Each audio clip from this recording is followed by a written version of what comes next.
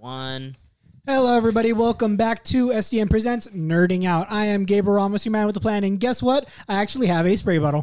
It's silly string, but close enough. It's good enough. I have here with me Serge and Nikki. What's Say cracking? hi, guys. What's cracking? Thank you, Miranda. Miranda got me egg rolls. Wait, did they give us sweet and sour? Oh, thank you. All right, so today we're going to be talking about a lot of different shit. What Correct. we wanted to hit on. So what we're going to be doing today, we want to focus on Texas Chainsaw Massacre, which is Serge's area of expertise. My favorite horror. Okay, I can't say favorite horror franchise because my favorite horror franchise is Saw. It's my favorite horror movie. Okay. The first one. Yeah. So funny that you have a Leatherface tattoo, though, but you don't have a Saw tattoo. Because, okay, that's next on my list. I'm getting, actually, it's a really cool design that I have on a t-shirt. It's Billy the Puppet, but it's basically, it's three saw blades, and it's blood splatter over the saw blades makes Billy's face. Ooh, Yeah. that actually sounds hard. Yeah, it's really sick. I've been wanting to get a Ghostface tattoo because I fucking love Scream. Do it. I just don't know where. You know what you should do? You should get the knife with the mask and the knife like on the movie poster. like a stab, like on the stab poster. Yeah, the stab poster was actually really cool. Yeah, I really like that. Yeah.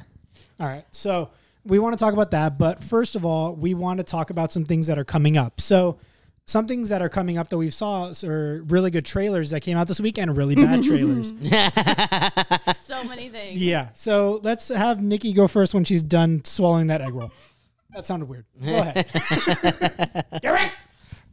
All right, so I'd have to say the top four that we're going to talk about today are, first and foremost, Halloween. Yes. Halloween Kills, the first, I wouldn't say, was it first trailer? Yeah, first trailer. It was the first release trailer. the Yeah, first because one. we had teasers before, and then I wanted to talk about Suicide Squad a little bit, and then we had Chainsaw Man, Yes. and then Don't Breathe 2, which Gabe was gonna. We'll get to that. We'll get to that, but Halloween Kills, amazing. We're Yes. back in. My man is back, and he's more brutal than ever. So what have you pulled from the trailer in terms of like, I guess, more blatant and obvious references to not only I'm just gonna call it H40 for the sake of people watching. Got it. Halloween 2018 is I'm just gonna be referring to it as H40 from now on. It's So, easier for us It's to do easier, that. yeah. So for H40, is there any references to that you notice other than the fact that it takes place pretty soon after that movie? That's probably one of the biggest things is that it takes after the simple formula, even though 2 is no longer canon anymore in this universe, which I love and I hate. It blocks out the whole sister storyline, but it leaves that great film because it was an amazing film. Yeah. So first and foremost, him walking out of the fire, immediately Halloween 2. Yeah. Halloween absolutely. 2, as he's trying to walk out after Loomis blows him up, shoots him, all these things, and Lori just sees him and she's just like, shit, dude. Also, Shit. really quick, I'm going to be referencing Dead Meat a lot because I was listening to their podcast review of H40 today, and they were calling who's the doctor that obsessed over Michael in H40, whatever his name is, but they were calling him I forgot what his name is. they were calling him Noomis. And That's so disrespectful. but to it's Donald hilarious, and plus too because like even Jamie Lee Curtis was like, oh you're just Loomis, okay, cool. So they just called him Noomis the entire time, and I was crying. I don't like how they took that character, but we'll get into that Yeah, when I we'll get into analyze that, that yeah. entire movie. But Does Dead Meat actually have like a podcast? Absolutely, Yeah, they it's on Spotify. They do movie reviews and they do like They little go- fun interviews. they go more in depth. Is it only Very on in-depth. Spotify? I don't think so. But they are very picky with their horror. However, they do very good analysis and very good deep dives into good horror movies. If you really want to understand Yeah, anything, they're very good about that because I didn't know that James A. Janice's fiance actually went to film school and has like a film degree, and she like understands like the meaning behind shots and camera work and all that cool shit. So yeah. So shout out to James. He's also a very nice guy. So. I know. So with the Halloween Kills trailer, there's so many references. By far, my favorite is the shamrock, the silver shamrock. Silver mask, Shamrock because mask. Yeah, that in itself, as much as we all hate Halloween 3, like I said, if it wasn't called Halloween 3, it'd be a good movie. great movie.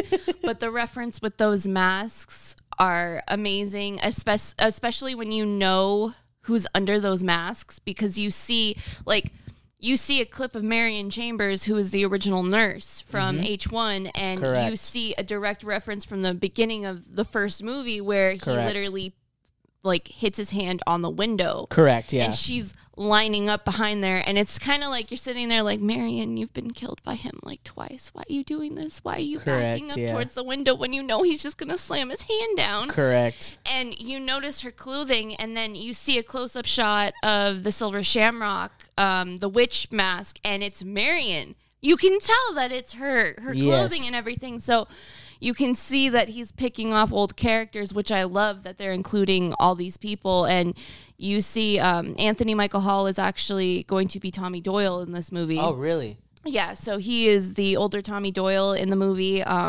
You have Kyle Richards back as little girl Lindsay as well. She's on the Housewives show or whatever, but she was like a child actress that played Lindsay.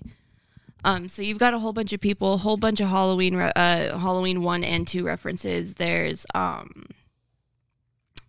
noticed one thing that Serge and I even talked about was the passing of the mantle for the final girl. Yes. Because I had called it immediately. To Allison's character. Yeah, I called it immediately when I saw the 2018 movie because she did great. Fantastic. Fantastic. It goes back to that Laurie Strode type. Yes. Where you sympathize with her. You want her to make it out of it. You feel bad for her. It goes completely back to that. She reminds me of a young Laurie Strode. Yes. So the passing of the mantle, to see her finally just like stab me and like all those things. And like she was so ready to like take him on that I was like, yeah, I appreciate this. So what do you think of them at one point in the movie getting the mask off of him again? Because I know that towards the end of the trailer, they show that somebody pulls Michael's mask off, and then I think I don't remember if it's Allison's character. One of the characters presents the cops with his mask in her hand. It's the daughter. So it's Laurie's daughter. Laurie's daughter. So yeah. I don't like his mask coming off. We all know this. Yeah. But that's why I wanted to ask, because I know it's kind of a point of contention. Yeah.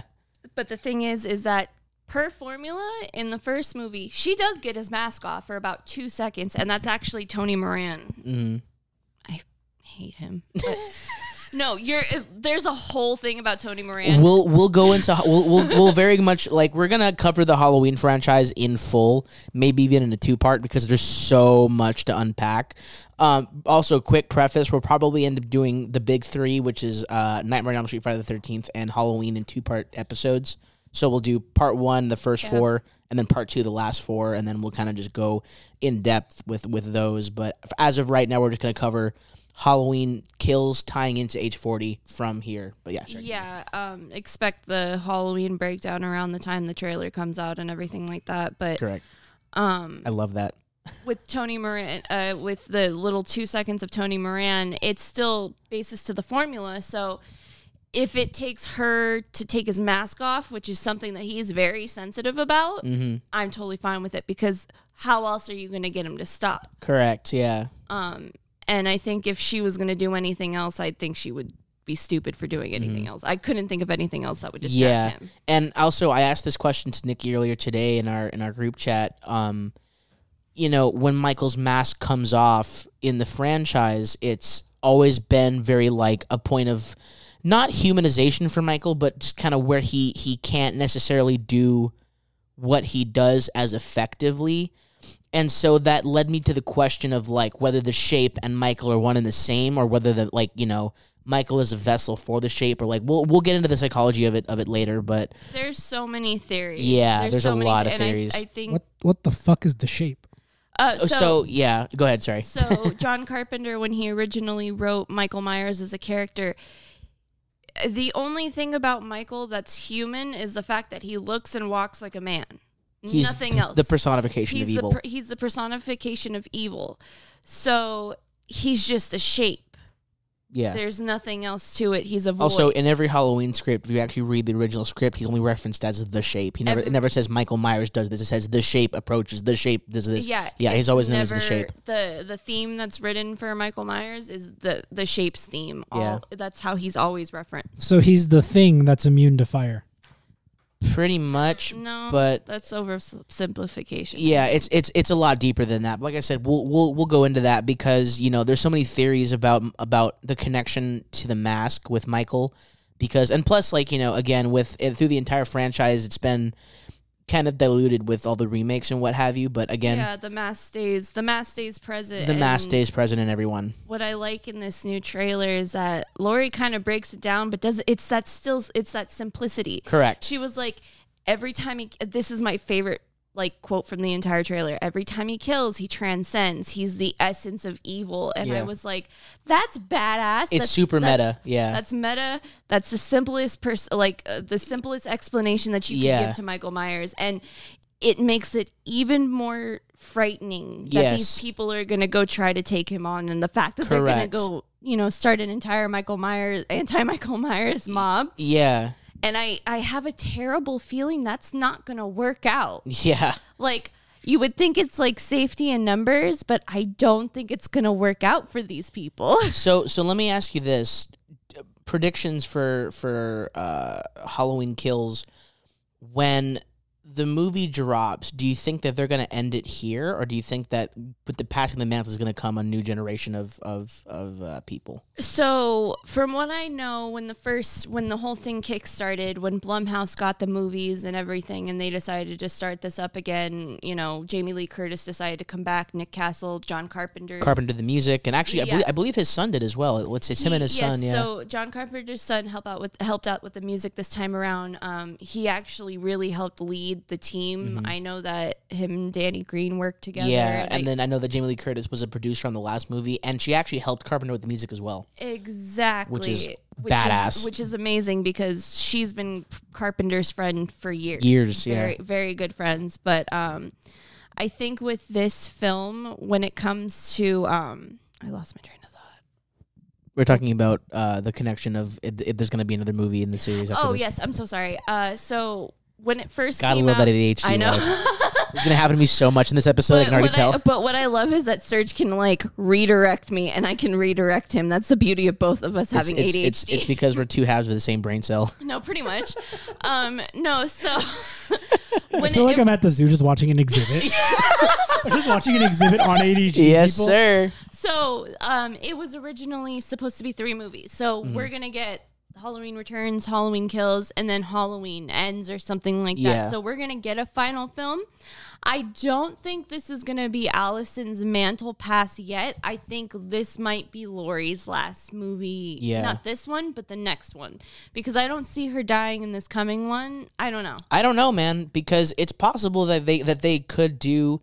They could possibly kill off Laurie Strode in this movie, and then the next movie kind of just is the coming out moment for Allison, which I can see as well. Because I also think that he might get a hold of Laurie and her mother, and that would mean he's killed her entire family. Correct. Because everyone forgets that because Ray is dead too. He just killed the father on the lawn, and she doesn't have anyone left. And what I like is that she's angry. Oh yeah, absolutely. It's not even let me wallow in all of it. She actually seems like she's doing a little bit better than Laurie Strode did in the second movie. No talking shit on Laurie Strode, because she was very traumatized. A very sheltered suburban girl just went through the most terrifying thing ever. But she was also the canary in the coal mine.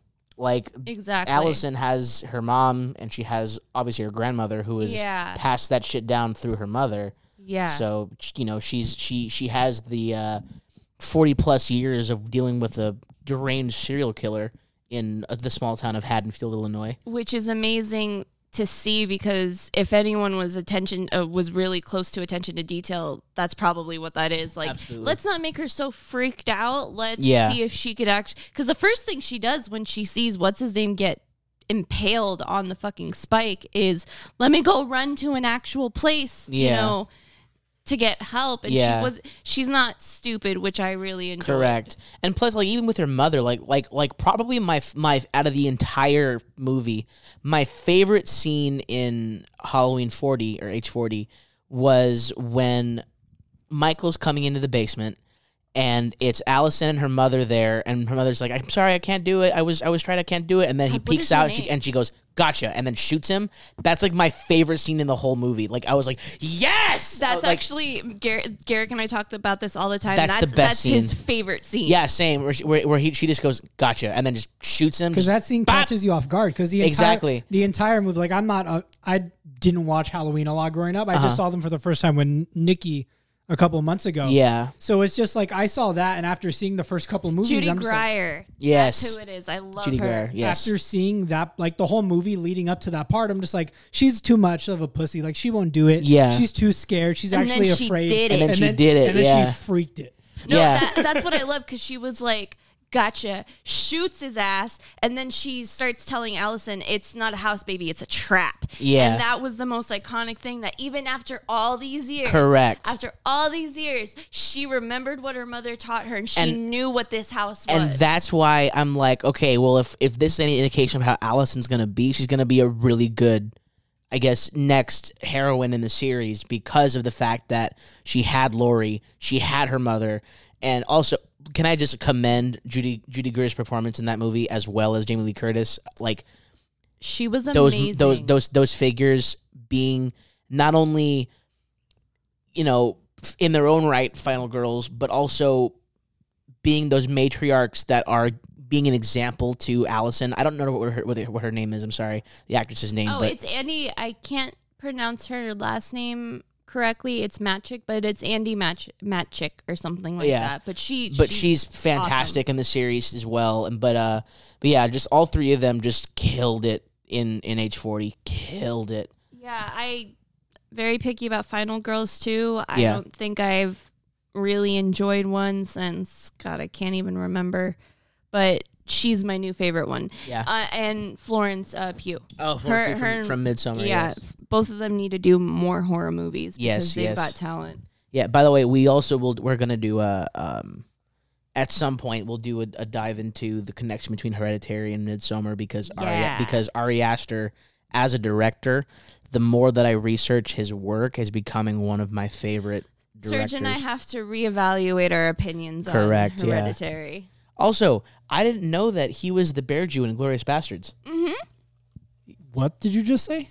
You ever seen Inglourious Bastards? I've seen it like twice. I Okay. haven't seen it in a Do you minute. remember the giant dude in the tank top who smashes that dude in the head with a baseball bat? Yes. That's Ari Aster. Oh, really? Yeah, that's the director of Midsommar and Hereditary. What the fuck? Yeah, That man's a unit. Yeah, you didn't know that? they call him the Bear Jew because he's huge. He's massive. Okay, Yeah. so non-horror, Suicide Squad. Yes, I'm very excited for Suicide Squad. Okay, I'm very excited. James Gunn can take any franchise. Yes. And I would if Halloween was not a horror movie, I'd hand him Halloween. I would love to see him do a Halloween movie. I would love to As see. a I would horror love to movie. see him do a Scream reboot. Do you? Oh my god! I would trust him with Scream. No, James Gunn in a Saw reboot. No, absolutely. It'd be Don't so you over dare! the fucking top. Don't you It'd dare! be so over the So, top. Let's just talk about King Shark first. And No. The ending of the newest trailer where he's like, "Hey, what was it? The one chick's name? Her call sign was Yeah. Ratatouille." He's Bird. Like, what's the news, Ratatouille or something like that? And he was like, "Bird," and he's like, "Maui wowie, stay off the comm." And you're like, "Oh my god," because it's such a transition from and like he's just Harley staring Quinn. at the bird. Yeah. It's such a transition from like Harley Quinn King Shark where he's just like yelling in a prison cell where he was like, "Guys, I thought I told you to stop talking about me like that. I'd really Yeah. appreciate it. I will kill every single one of you." He's like, I don't like being called a fish. You guys know this, and if That's you keep right. on calling me a fish, I'm gonna fucking murder you. and then he's like, "See, they're learning. I will kill every single one of you." and now then he's Harley's just like, "Oh shit, we left him in prison." Can, I can know. we He's like, "Oh shit, sorry, King." can we do an episode on Harley Quinn? Absolutely. Oh my Because god. you yeah. have you seen all of it?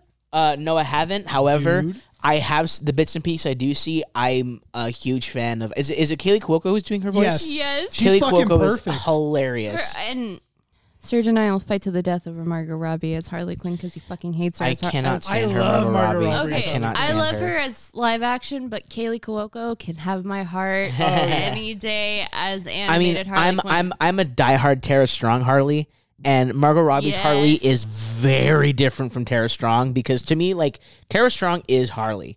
You know what I mean? Like I can't. There's nobody else I would ever give that role to. Also, sorry, disclaimer, just always know that Serge and I are very traditionalist when it Yes. comes to the They're- Bat. they're boomers. When it comes to the Bat When family. it comes to the Bat family Yeah. and the Bat universe, we're very traditional. Very traditional. Yeah, I was like when they decided to retcon everybody's origin story in New 52, I was very mad. Like I literally I went on a rant for like a week about how much I hated the New 52. I've warmed up to it since then, but I was so angry. I'm like, how dare they do that? Serge and I became friends around the time that New 52 came out. Yeah, and I think we that had was some a very conversations.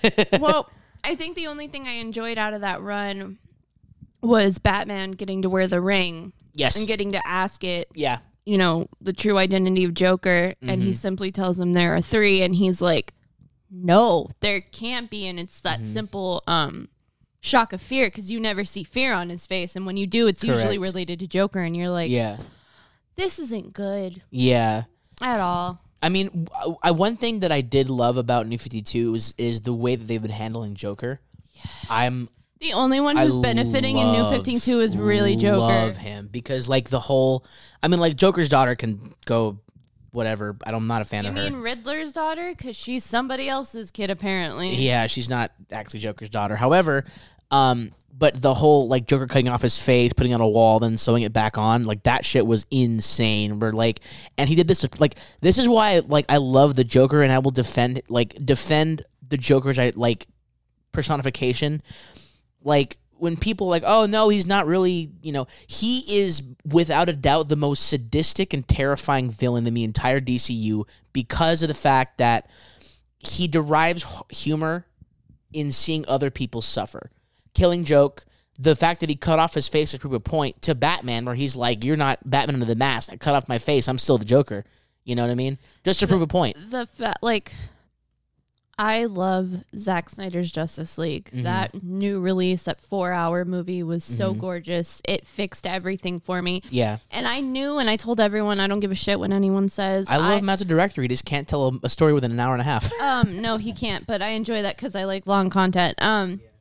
I knew that if he had directed Jared Leto, which I don't think David Ayer did a bad job. I think it was one of those things where, because WB cut, whatever studio it was, they cut up Suicide Squad 2. Yes. So Yeah, the same thing there's happened another disclaimer. I hated the first Suicide Squad. I thought Yeah, it was terrible. but I thought it was good. It was just, it was entertaining. She loves it too, but she loves it as an action movie, not as like because I'm such a traditionalist. I did not like it at all. That's understandable. That's why I get it. I get it. So with that, I knew that it would be a different Joker if Zack Snyder was directing him. Absolutely. And I was 100% right because that epilogue scene, that was pure Batman Amazing. and Joker. Yeah. I would give my firstborn child to have a Batman. Don't tell Garrick this. Garrick, skip over this excerpt.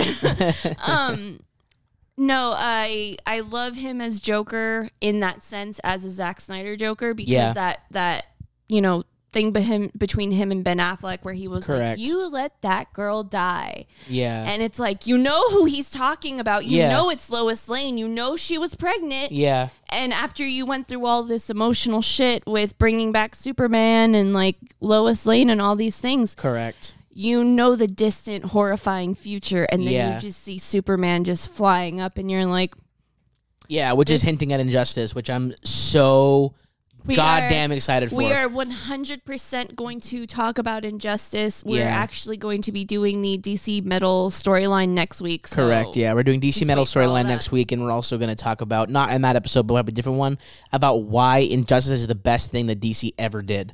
It is better than the Civil War storyline. We just Correct. talked about this, and it's only Yeah, because it's Injustice was just DC centered to Civil War, but it's so much better. They And did it way better. Way better. because it's nothing's more horrifying than knowing that Lois Lane dies, and that's the only thing that keeps the world from it's Lois Lane's life that's keeping the world in balance. Yeah, which is insane to me. Just one simple woman. Correct. But not only that, too, is like, I mean, again, we'll get into this more later, but the fact that there's nothing is ever black and white. You know what I mean? Where there's gray in everything, because you get, you know, good guys helping bad guys and bad guys turning into good guys and vice versa. Because, like, you know, that whole thing with Black Adam and Green Arrow, where they're like, I guess we're cool now. But it also brings to light I'm so sorry. No, I was going to say, because Black Adam knows. He's like, hey, this is fucked up. I just want to protect my planet. And like, that's the whole thing is that Black Adam has always been loyal to Kahndaq first. You know what I mean? Like it's just that more powerful Kahndaq usually ends up siding with the bad guys, but Black Adam is not inherently a bad character. No. And what I love is he was originally with the original Billy Batson arc, where he was like his nemesis essentially. Yeah. But as a character in the overview of the DCU, Black Adam's not necessarily a bad guy. And what I love is, because we get Injustice, what it's going to bring to the table is the Wonder Woman and Superman relationship. Correct. Because after Lois dies, Wonder Woman becomes a fucking homewrecker. There's no home to wreck at that point. No. See, I love Wonder Woman out of any of the DC Justice League, and I'll tell you why. That is the most dangerous fucking member of the Justice League. Yes. And I know that we all agree that it's Batman and his contingency plans. He'd probably take her out. On paper, yes. But here's the thing. She took up the fucking mantle of the God of War. She's done awful fucking things in the Injustice storyline. Absolutely. She took apart Shazam, all of their personalities, and killed Billy. Yeah. As a child, so that she could defeat Shazam. She's done awful fucking things. She also murdered Cyborg in the original comics. In the games, he's not dead, but she murdered Cyborg. So you see her loyalty to him and how that does not falter. And when you have a literal fucking god, like, he's a Kryptonian. He's a god.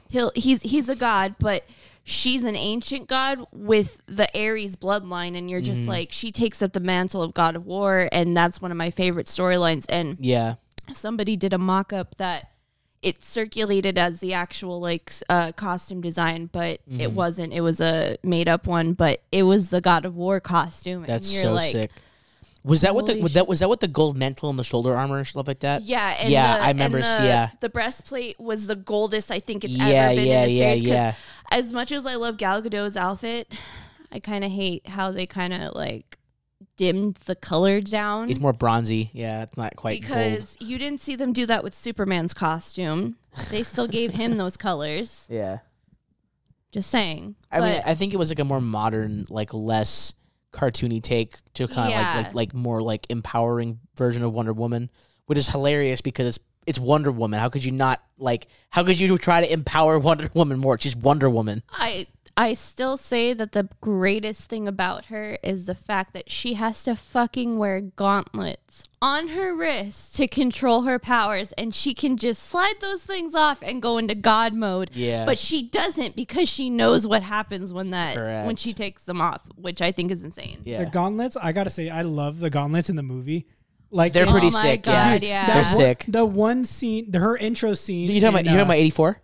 No, the intro. 84 was great. The really intro scene in Justice League, where she's protecting the kids, and you just see her crawling on her knees while blocking super fast with her wrists. Yeah, fucking amazing. Yeah, I love that scene. Well, plus you know that Gal Gadot was in the military, right? Yeah. So I thought that was really cool. I like that they didn't underpower the gauntlet catch, because that can stop some of the most powerful attacks. And it's also one of the coolest things that she does, but she just looks badass. She's like, no.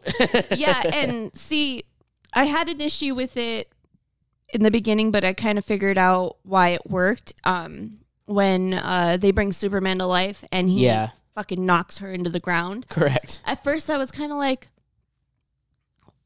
how? Yeah. How did you let him do that? You never let him do that shit. She's a lot there would usually be more of a fight between the two of them. Correct. From what I've seen.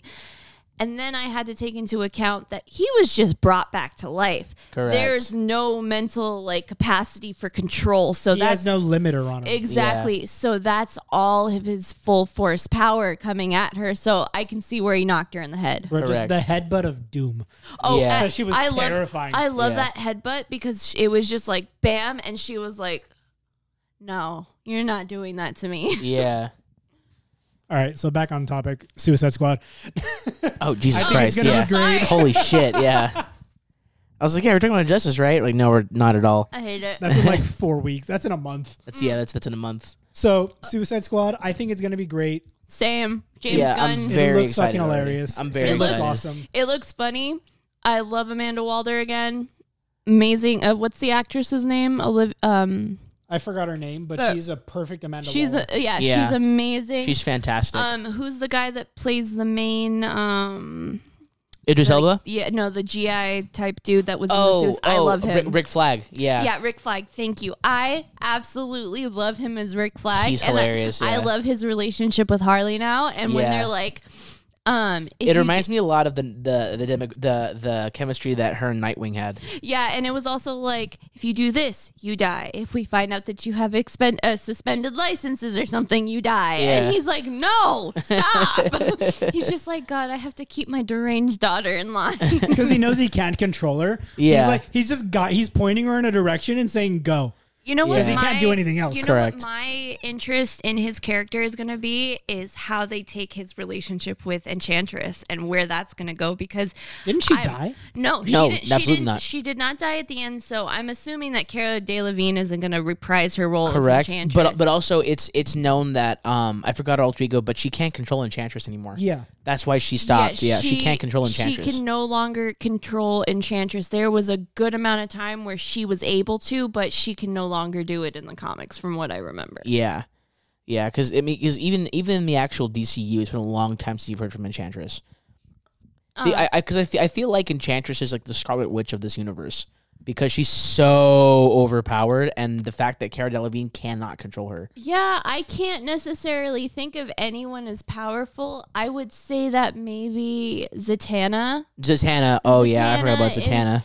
I like Zatanna as the more like Scarlet Witch type character just because she's part of Dark Justice League, which I absolutely love the cartoon movie. Garrick and I watched that movie. Yeah. It was The dark. Justice my League only Dark. Sorry. my only problem is that Zatanna is easily killed when the chips are down because they've killed off her character so many times. That's what sucks. Yeah. But I think it actually maybe we should just say she's more of a Jean Grey because how many Yes, times has Jean correct. Grey I been think more of a resurrected? Jean Grey, We're yeah. definitely going to go through Phoenix Force because Garrick and I were just watching Yeah. something and I was explaining to him about the Phoenix Five and Yeah. everything like that and what happens with the Marvel with the Avengers Mm-hmm. versus that.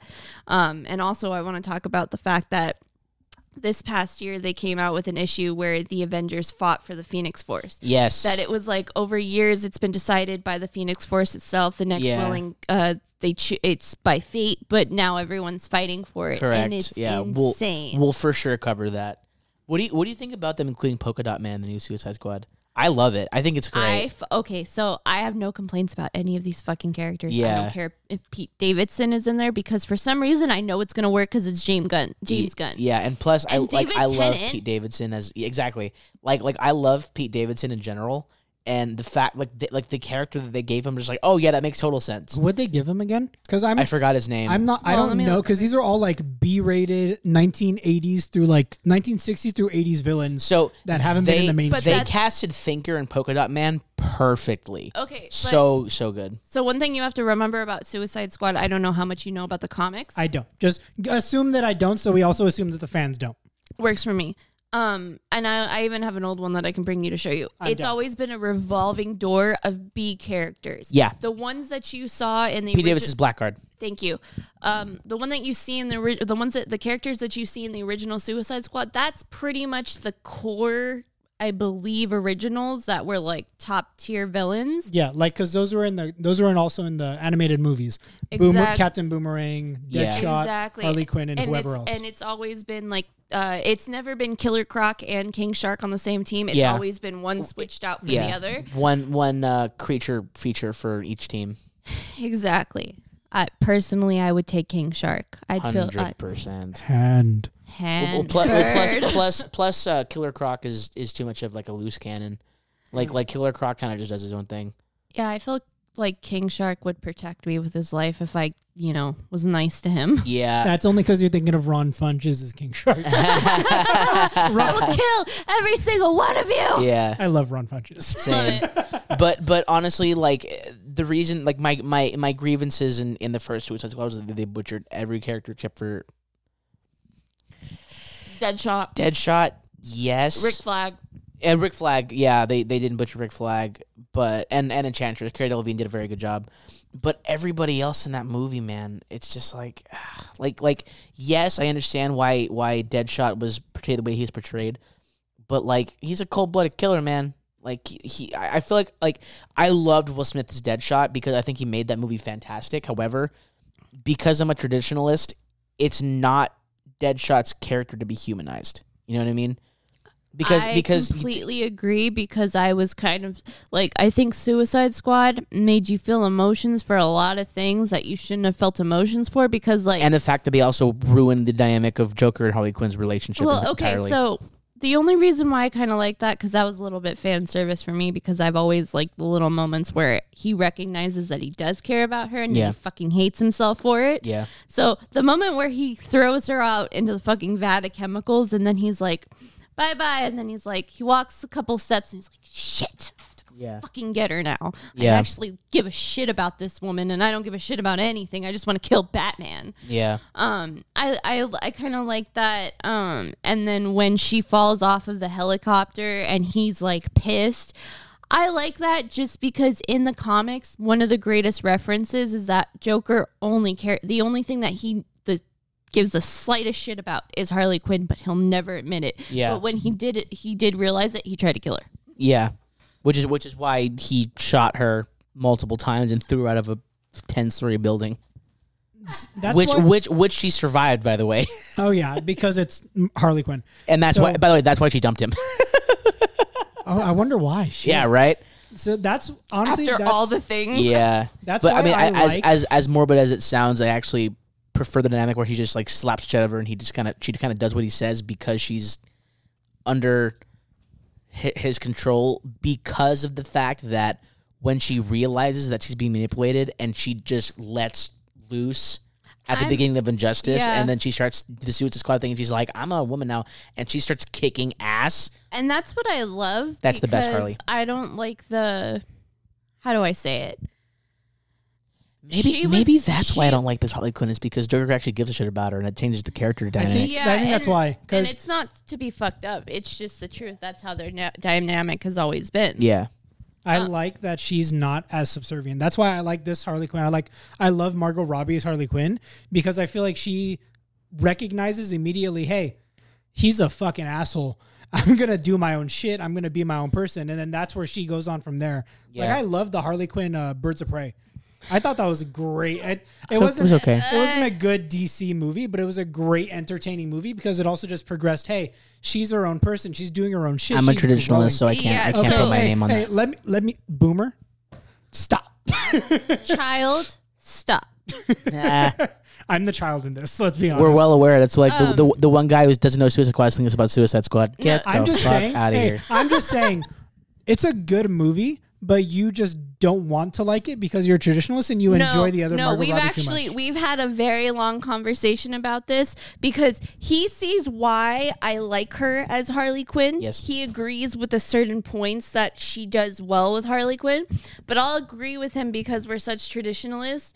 Like, had she been in the original jumpsuit, no tattoos, little bit less more of a clown type character rather than like has a Jersey accent. What's the accent that she has in that it's movie? like Jersey. Yeah. Well, no, okay. So here's the thing is that Harley has a very distinct accent where it's kind of like, kind of New York, kind of Jersey sort of. Right. But the thing is that Tara Strong always had a very consistent accent, and Margot Robbie would kind of choose when they turn it on. It's like, well, do you have the accent or not? Like, I don't understand what you're trying to do with Harley Quinn. You can Well, I hear mean, it it's like when we get angry, like we turn more Hispanic sometimes when we get angry. That's true, but Harley's like that all the time. Like you can't shut her off. You know what I mean? Like I think that's the biggest thing with Margot Robbie is because this goes back to kind of humanizing her more, where she's more like sympathetic, she's emotional, she's like she cries, she does this all, but like if you look at original Harley, you can't turn it off. She's always like that all the time. Yeah. Like in the animated Suicide Squad movie, that's Harley Quinn. She can't turn it off. Her trying to bite off the fucking nurse. What was it? She tried to bite off the nurse's ear or something like that while she's playing the video game. Yeah. That is Harley. And that's New 52 Harley Quinn. Yeah. Those animated movies are New 52 Harley Quinn. But that's the good version that I want to see more of. Did you ever play Arkham City? I did. Did you play her DLC?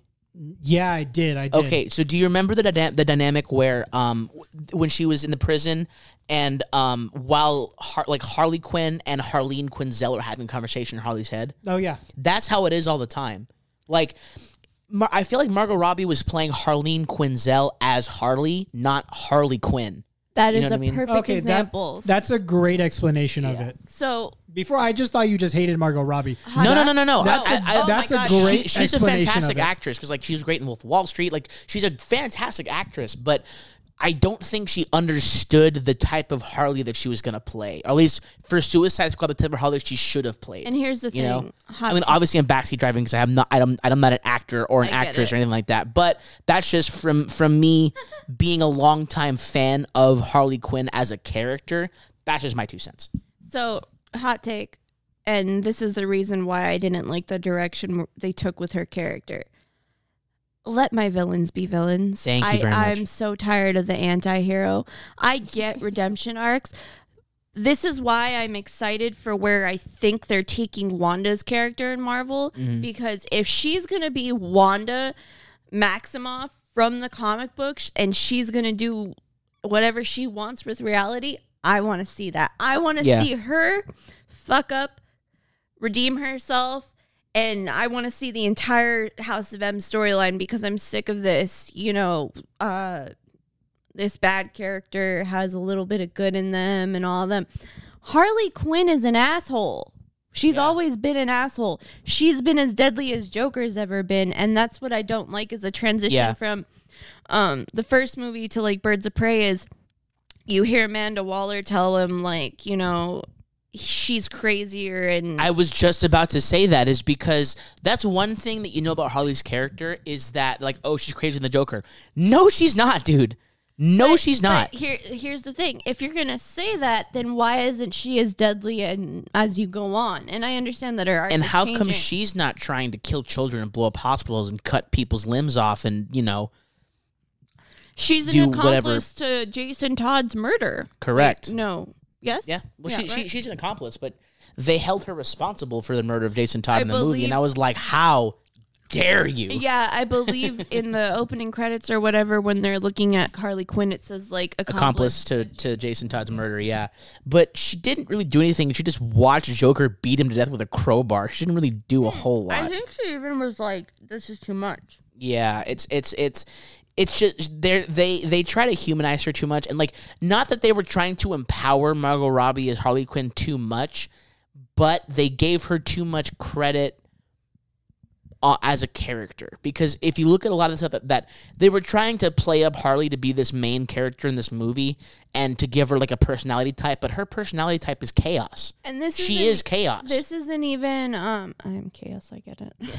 This but isn't even, like, she's not as crazy as the Joker, but she is as chaotic. Like her energy is chaos. Like, if you look at her, she's always doing acrobatics, bouncing off the walls, smacking people with a giant hammer. Like, she has like all of her bombs and her traps. Like, she's crazy, but she's not crazy than the Joker. yeah, and that's not even just like on screen Margot Robbie's Harley Quinn. That's just in general. In general, yeah.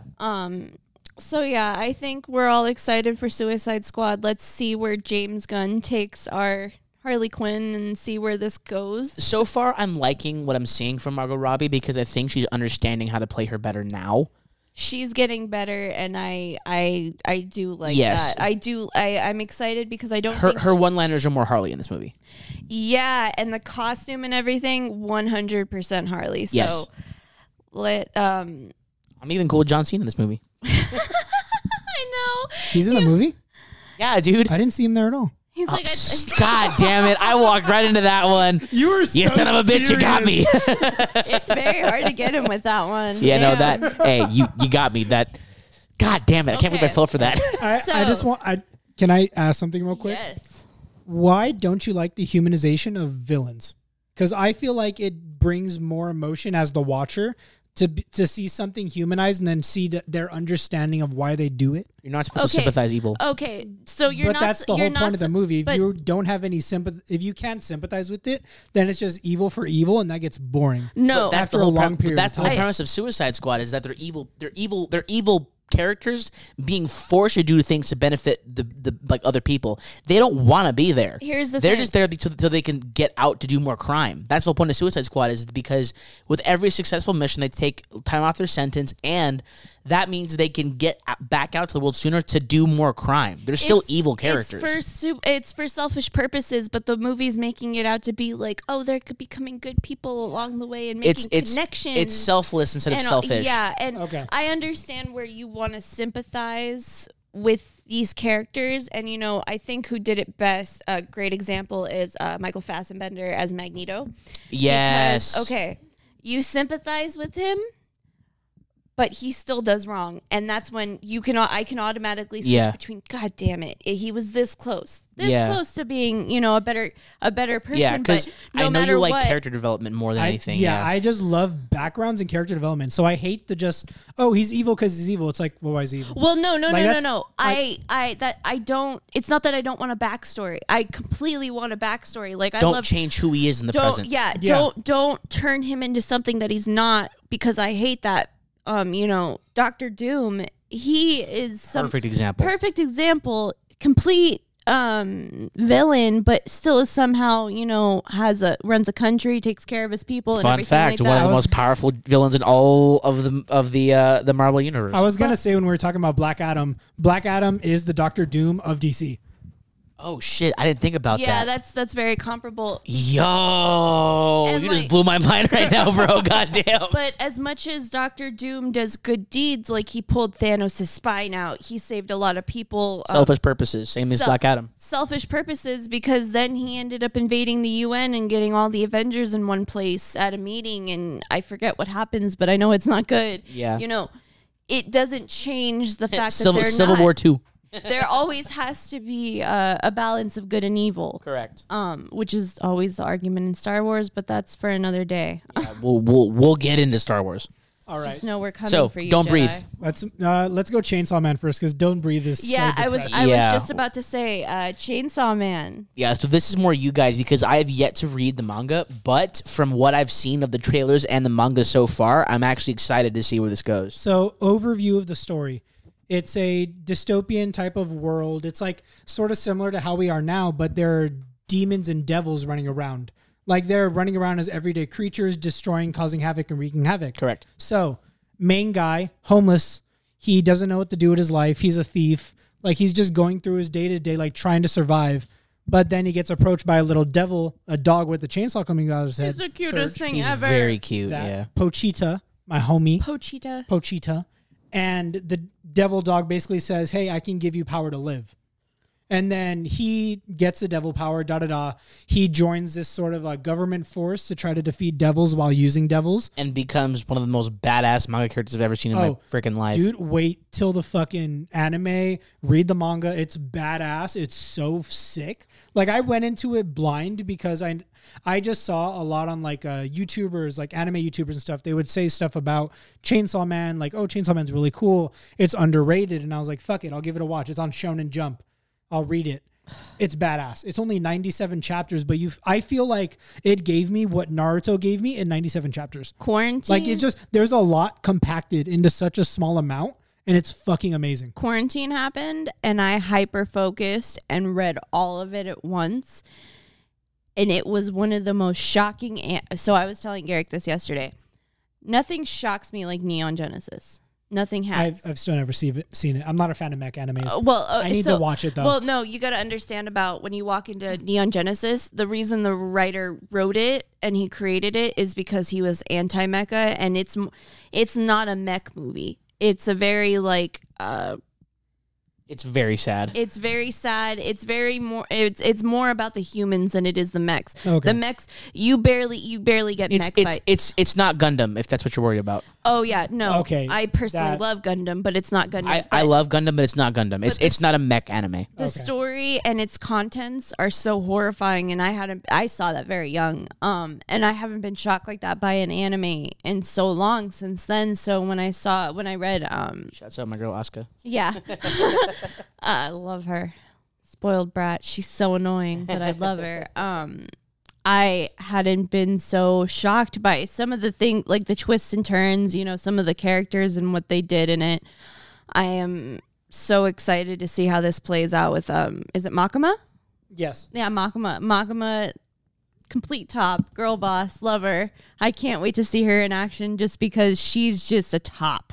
Complete top, and her character itself, it's kind of like, I guess I don't understand characters' personalities necessarily until I see it on like in an anime from a manga, just because you don't know how they say things, you don't know how they express their feelings necessarily through their words, because you're just reading it on a page. You kind of have to like make your own decision on what it is. So I'm excited to see how her storyline goes and how her personality really is in this show. I just can't wait. Yeah, it's gonna be fucking amazing. It looks gorgeous too. Oh my god, it looks gorgeous. Studio Mappa did such a good fucking job. Is that who did it? Yeah. Oh my god. It looks insane. Like I was scared. I thought it was gonna be like a CGI mess. But the way that they were able to fuse CGI and 2D so perfectly when Chainsaw Man's going devil mode, even what we saw in the trailer, it looks terrifying.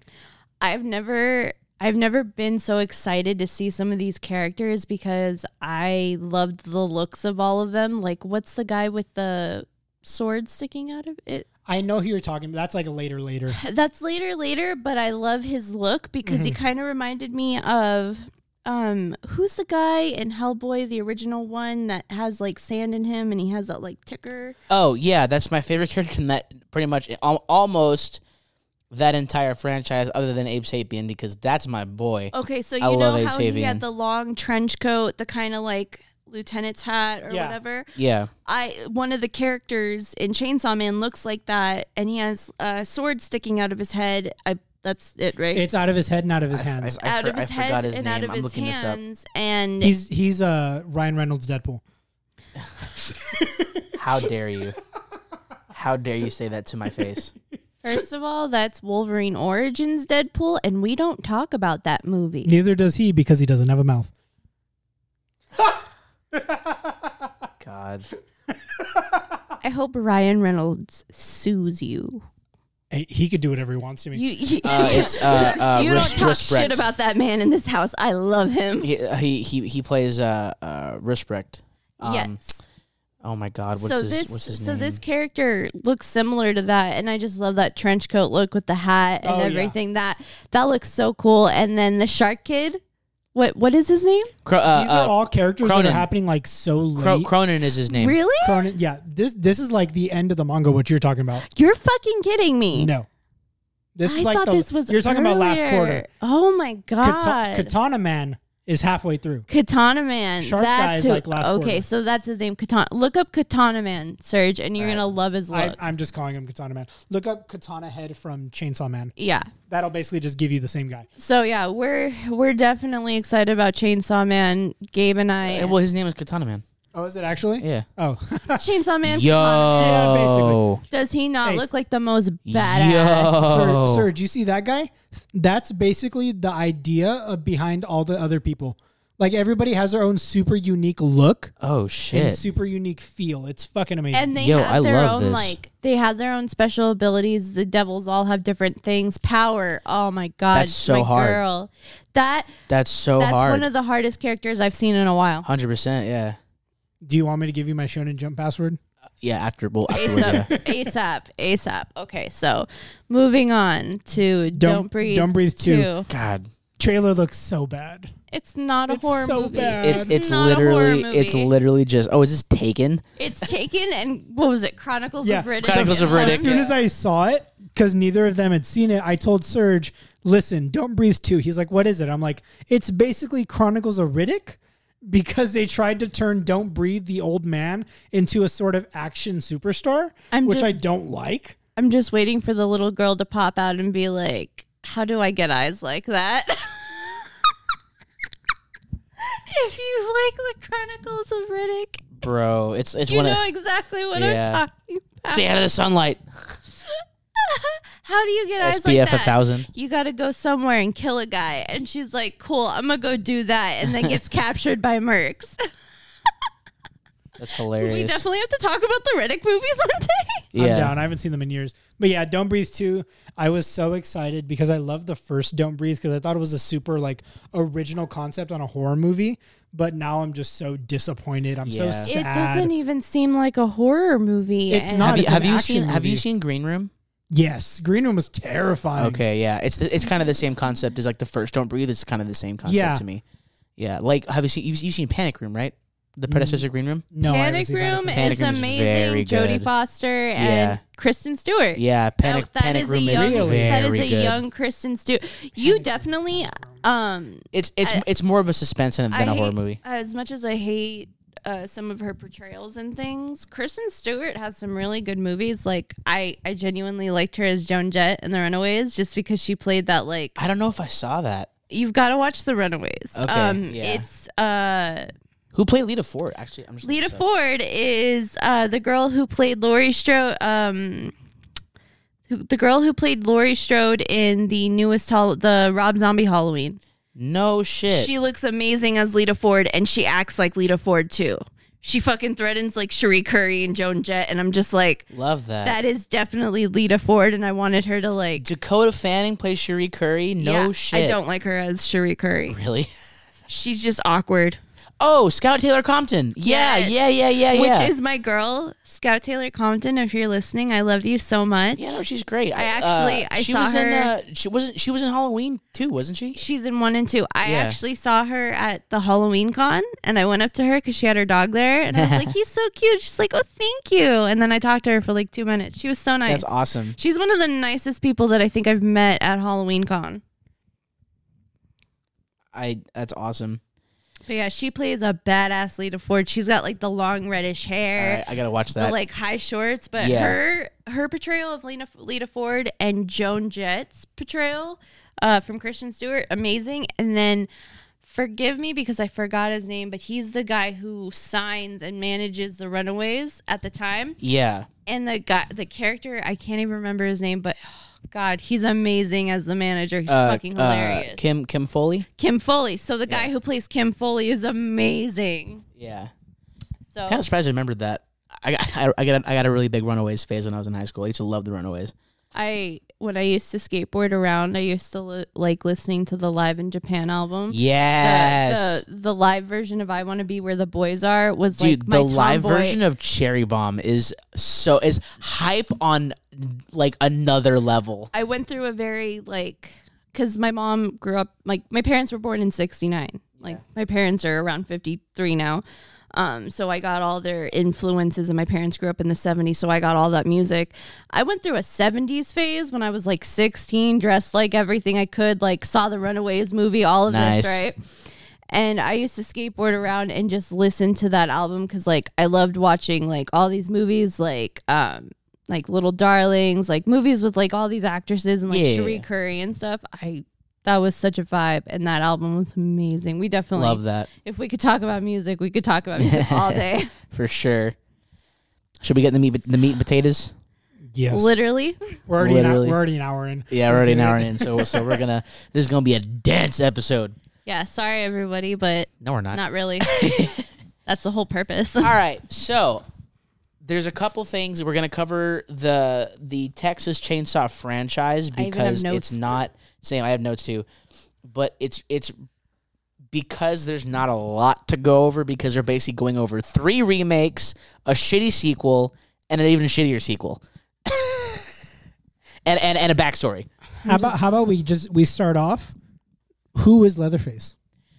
So Gunnar Hansen is the Leatherface. Okay. But the second runner-up is the one from the reboot and the New Beginnings, but he's got beef with Gunnar Hansen. I Andrew saw that. Bryanarski. I saw that in the Dead Meat. I was laughing my ass off. Yeah, Andrew Bryanarski is a menacing Leatherface, but I don't like that he doesn't give any. So okay, I know I'm going to contradict myself saying that you can't humanize a villain, but I'll make exceptions because in the very first movie, he humanizes himself in a way because Leatherface is supposed to be a serial killer, not a supervillain. But even then, you still understand. Like I said, you still need to understand that they're evil, and when they do evil things, you're not sympathizing then because when Correct. he kills people, I'm like, oh no, you're a psychopath. Correct. Yeah.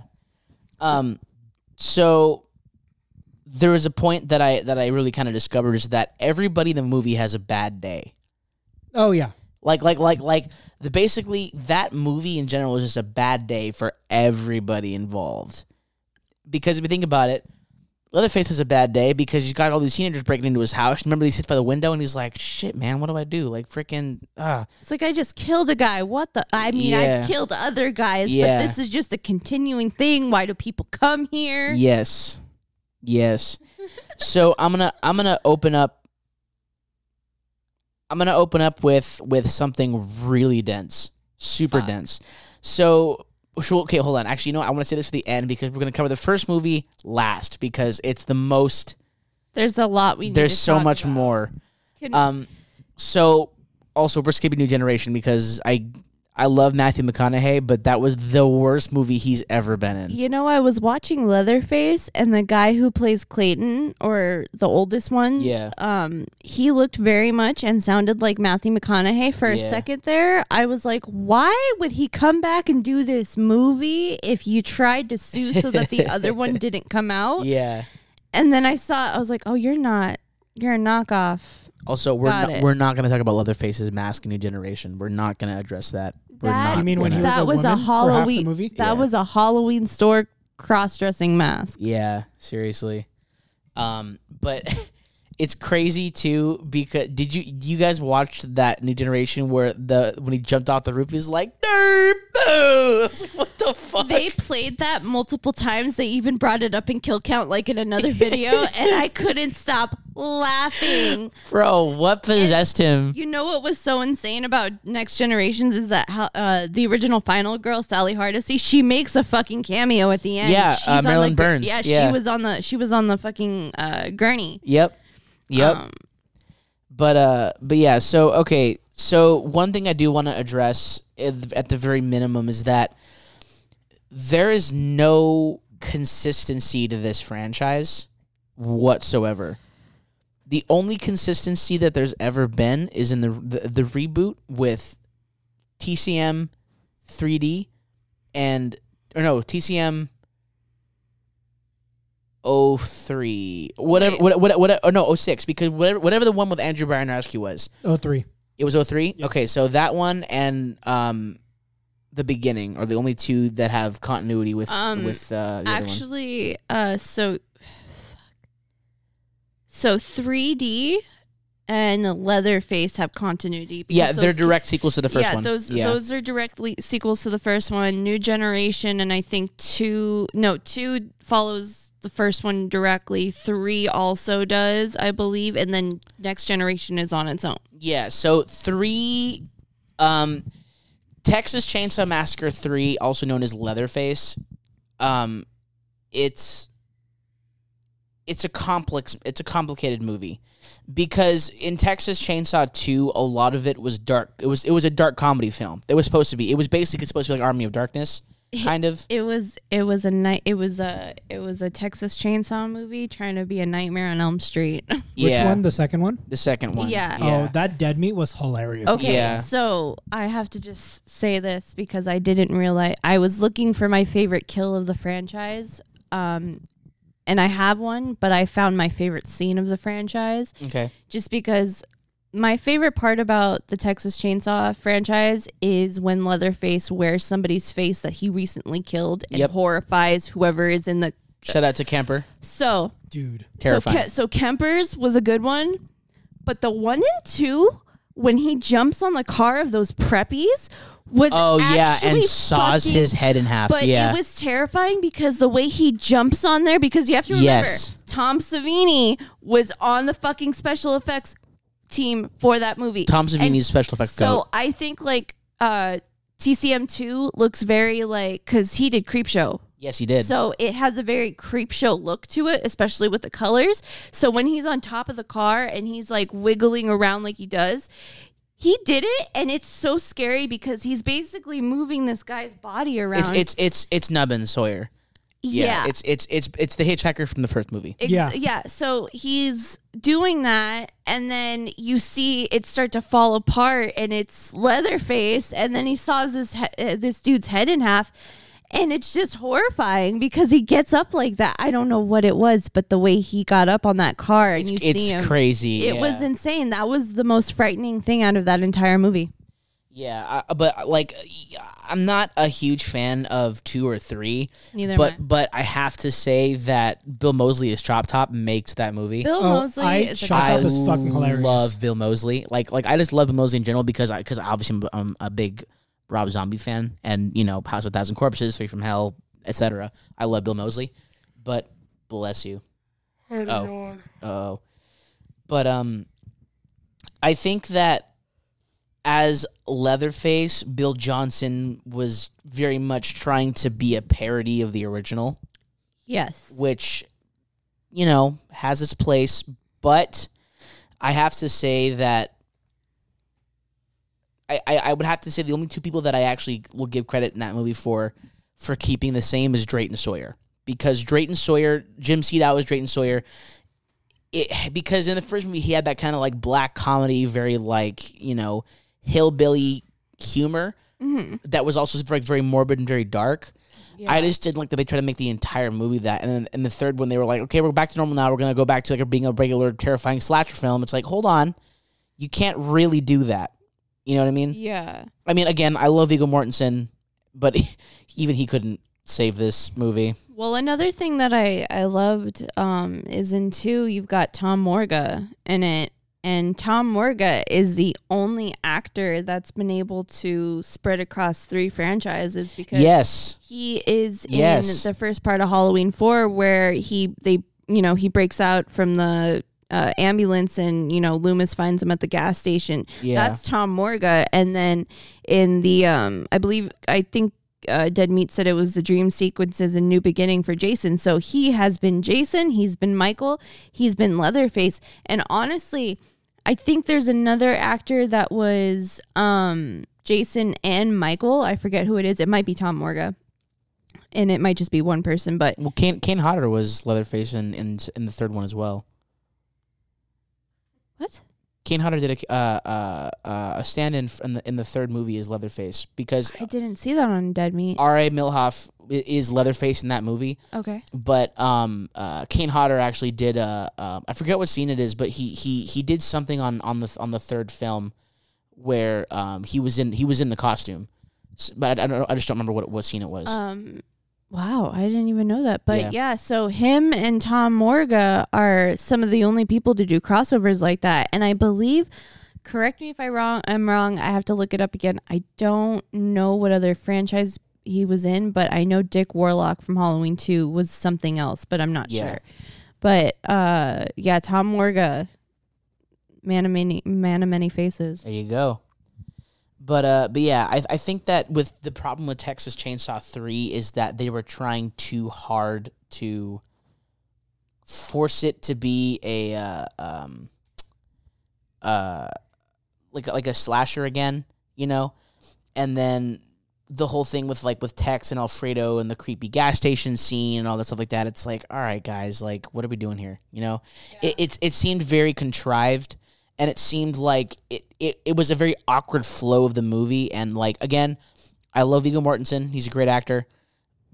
But I feel like none of the characters were written properly, and it kind of just seemed like a mess of just throwing together stuff. You know what I mean? But I will say that I'll give credit to Benny, because Benny in Texas Chainsaw 3 was hilarious, and I loved his character. The whole, like, survivalist mentality, just, Oh my God, yeah. Yeah. And I love that they changed the ending so that he would survive, survive, because they yeah. loved his character so much. And he is in is he in House of the Dead? I believe he's in House of the Dead. Let me double check that really quick. Please check what movie he's in, because he is a horror icon from what I remember. And Ken I believe Foray? Yeah. While you're checking that, I just want to say that when Dawn of the Dead, Dawn of the Dead. He was John Henry. He was in John Henry. No shit. Yeah, so he's in Devil's- Dawn of the, yeah. I Devil's was right. Rejects, That's what Brotherhood of Blood.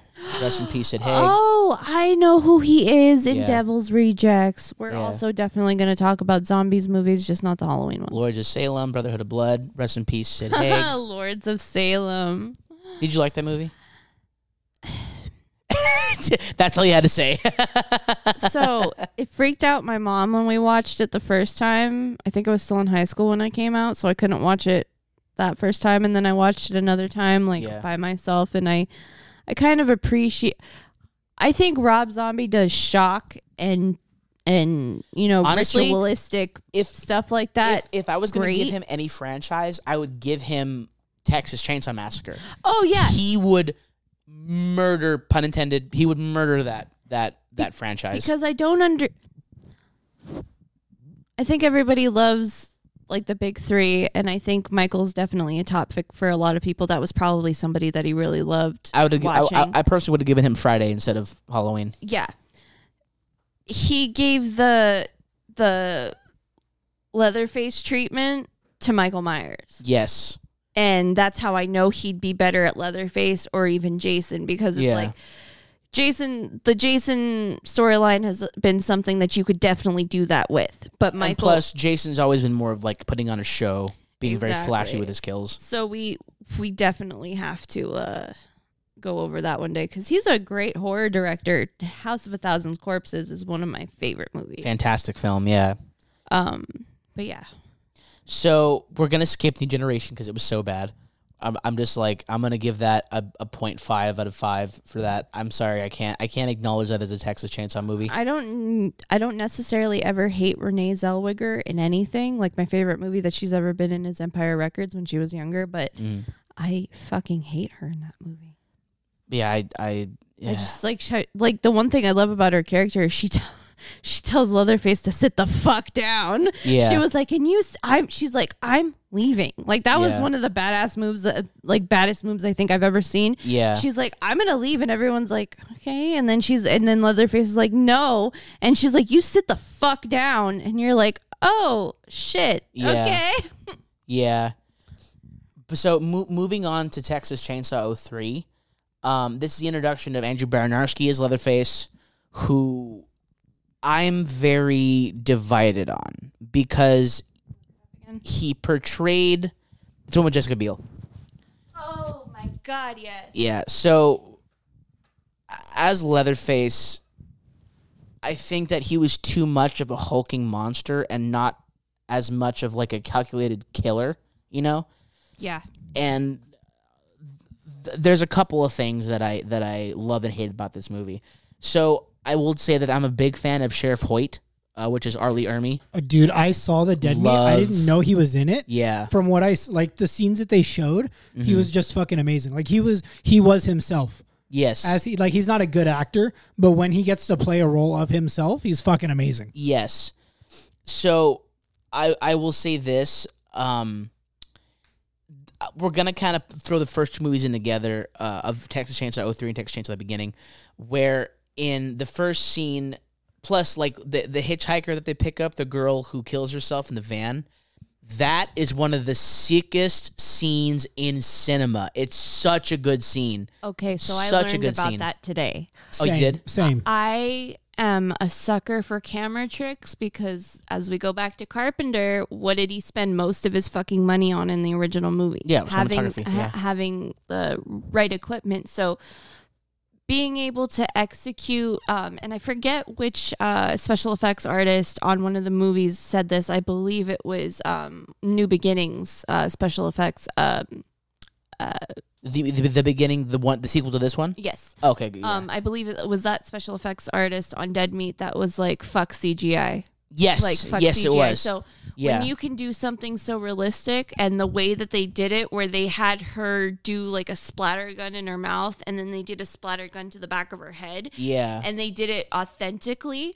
Yeah. And the way the camera moved in, and it just, you see the kids so horrified. Correct. That's probably one of the greatest camera tricks that I've ever seen in horror. Correct. Yeah. I think that that they deserve a lot of credit for that, because that's a very hard scene to get. Yeah. And I think that scene particularly is one of the coolest I've seen in a film. But the only complaints that I have about this movie is they made the characters a little too modern.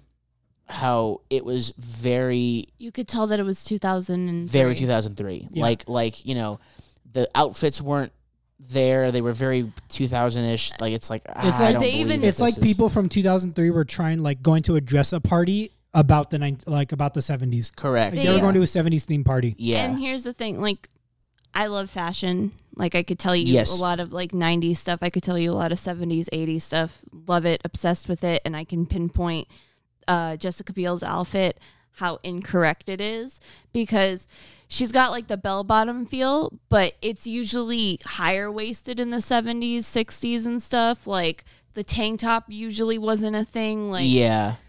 I can tell that it's probably Texas and stuff, but I think the other girl had a more accurate, like, clothing design. But even then, it's just they don't even look like two brothers that are about to go, like, was it both of them going off to the war and getting drafted, or was it one of them? It was one of them. Okay. Yeah, so, it was the younger brother. Yeah, definitely the costume design was incorrect. I think the only side of production and costume design that was correct was is it the Sawyers or the Hoyts in this one? Well, it's the Hewitts in the one the in Hewitts. This one. Okay, but so the but Hewitts.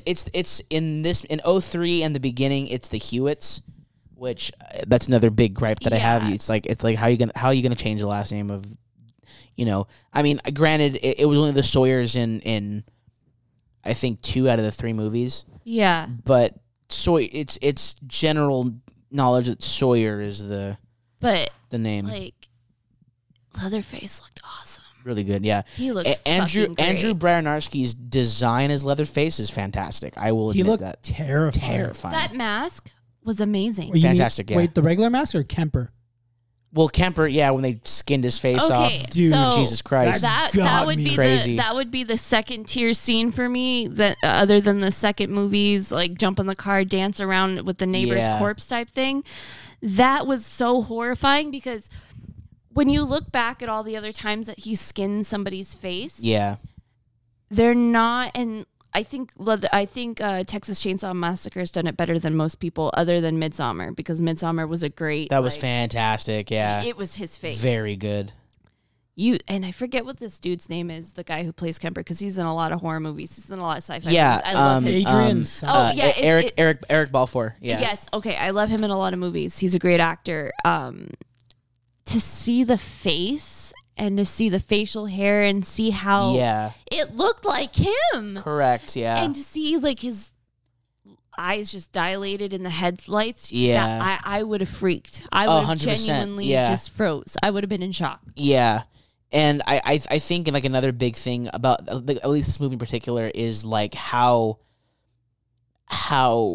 the dinner scene plays out in this film. Yeah. With Drayton Sawyer, or not Drayton Sawyer, but the character that would be the dude in the wheelchair. What? So the teenager from 03 TCM is Lauren German, who is one of the main characters in Lucifer. I didn't recognize her at all. Oh, yes. She's the cop from Lucifer. That just shocked me, because I love Lucifer. Yeah. We'll have to talk about that one day. Yeah, we'll talk about that. But not, I guess, the character that would be Drayton, which is I forget his name, the guy in the wheelchair. Oh, shit. Yeah. I know who you're talking about. But that whole scene, the dinner scene, and plus like the way that Sheriff Hoyt wakes her up and putting the beer on her face. Yeah. I love Sheriff Hoyt in this, because he is like, if they would have kept him in addition to a better Drayton character other than Monty, that was his name. Yeah, Monty. Other than Monty, I think that was really good.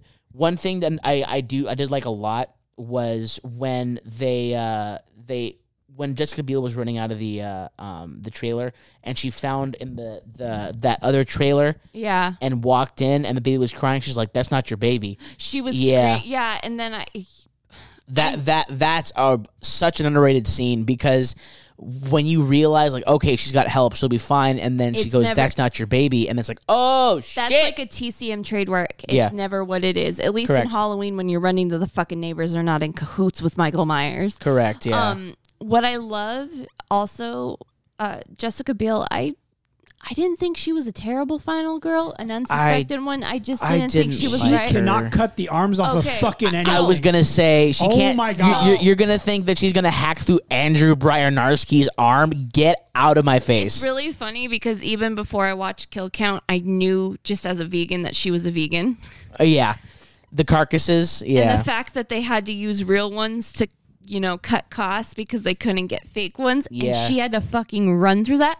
So do you know how hard it is for me to make eggs in the morning for my brother? I want to throw up. They are chicken abortions. For context, for anyone listening who hasn't seen it, there is a scene in 2003 Texas Chainsaw Massacre where Jessica Biel, as the final girl, has to run away from Leatherface. Ends up in a slaughterhouse. And is running through. And because the fake slabs of meat were so expensive, they ended up having to buy and use real slabs of cow and pig meat. Cow carcasses, yeah. Cow carcasses that hung up inside of the freezer inside the slaughterhouse. So she's a vegan running through and running into slabs of hunks of meat. She hides inside one of the She hides inside two of them. Bro, that was so creepy. I'm even convinced.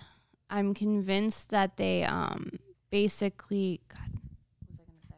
I lost my train of thought. Continue.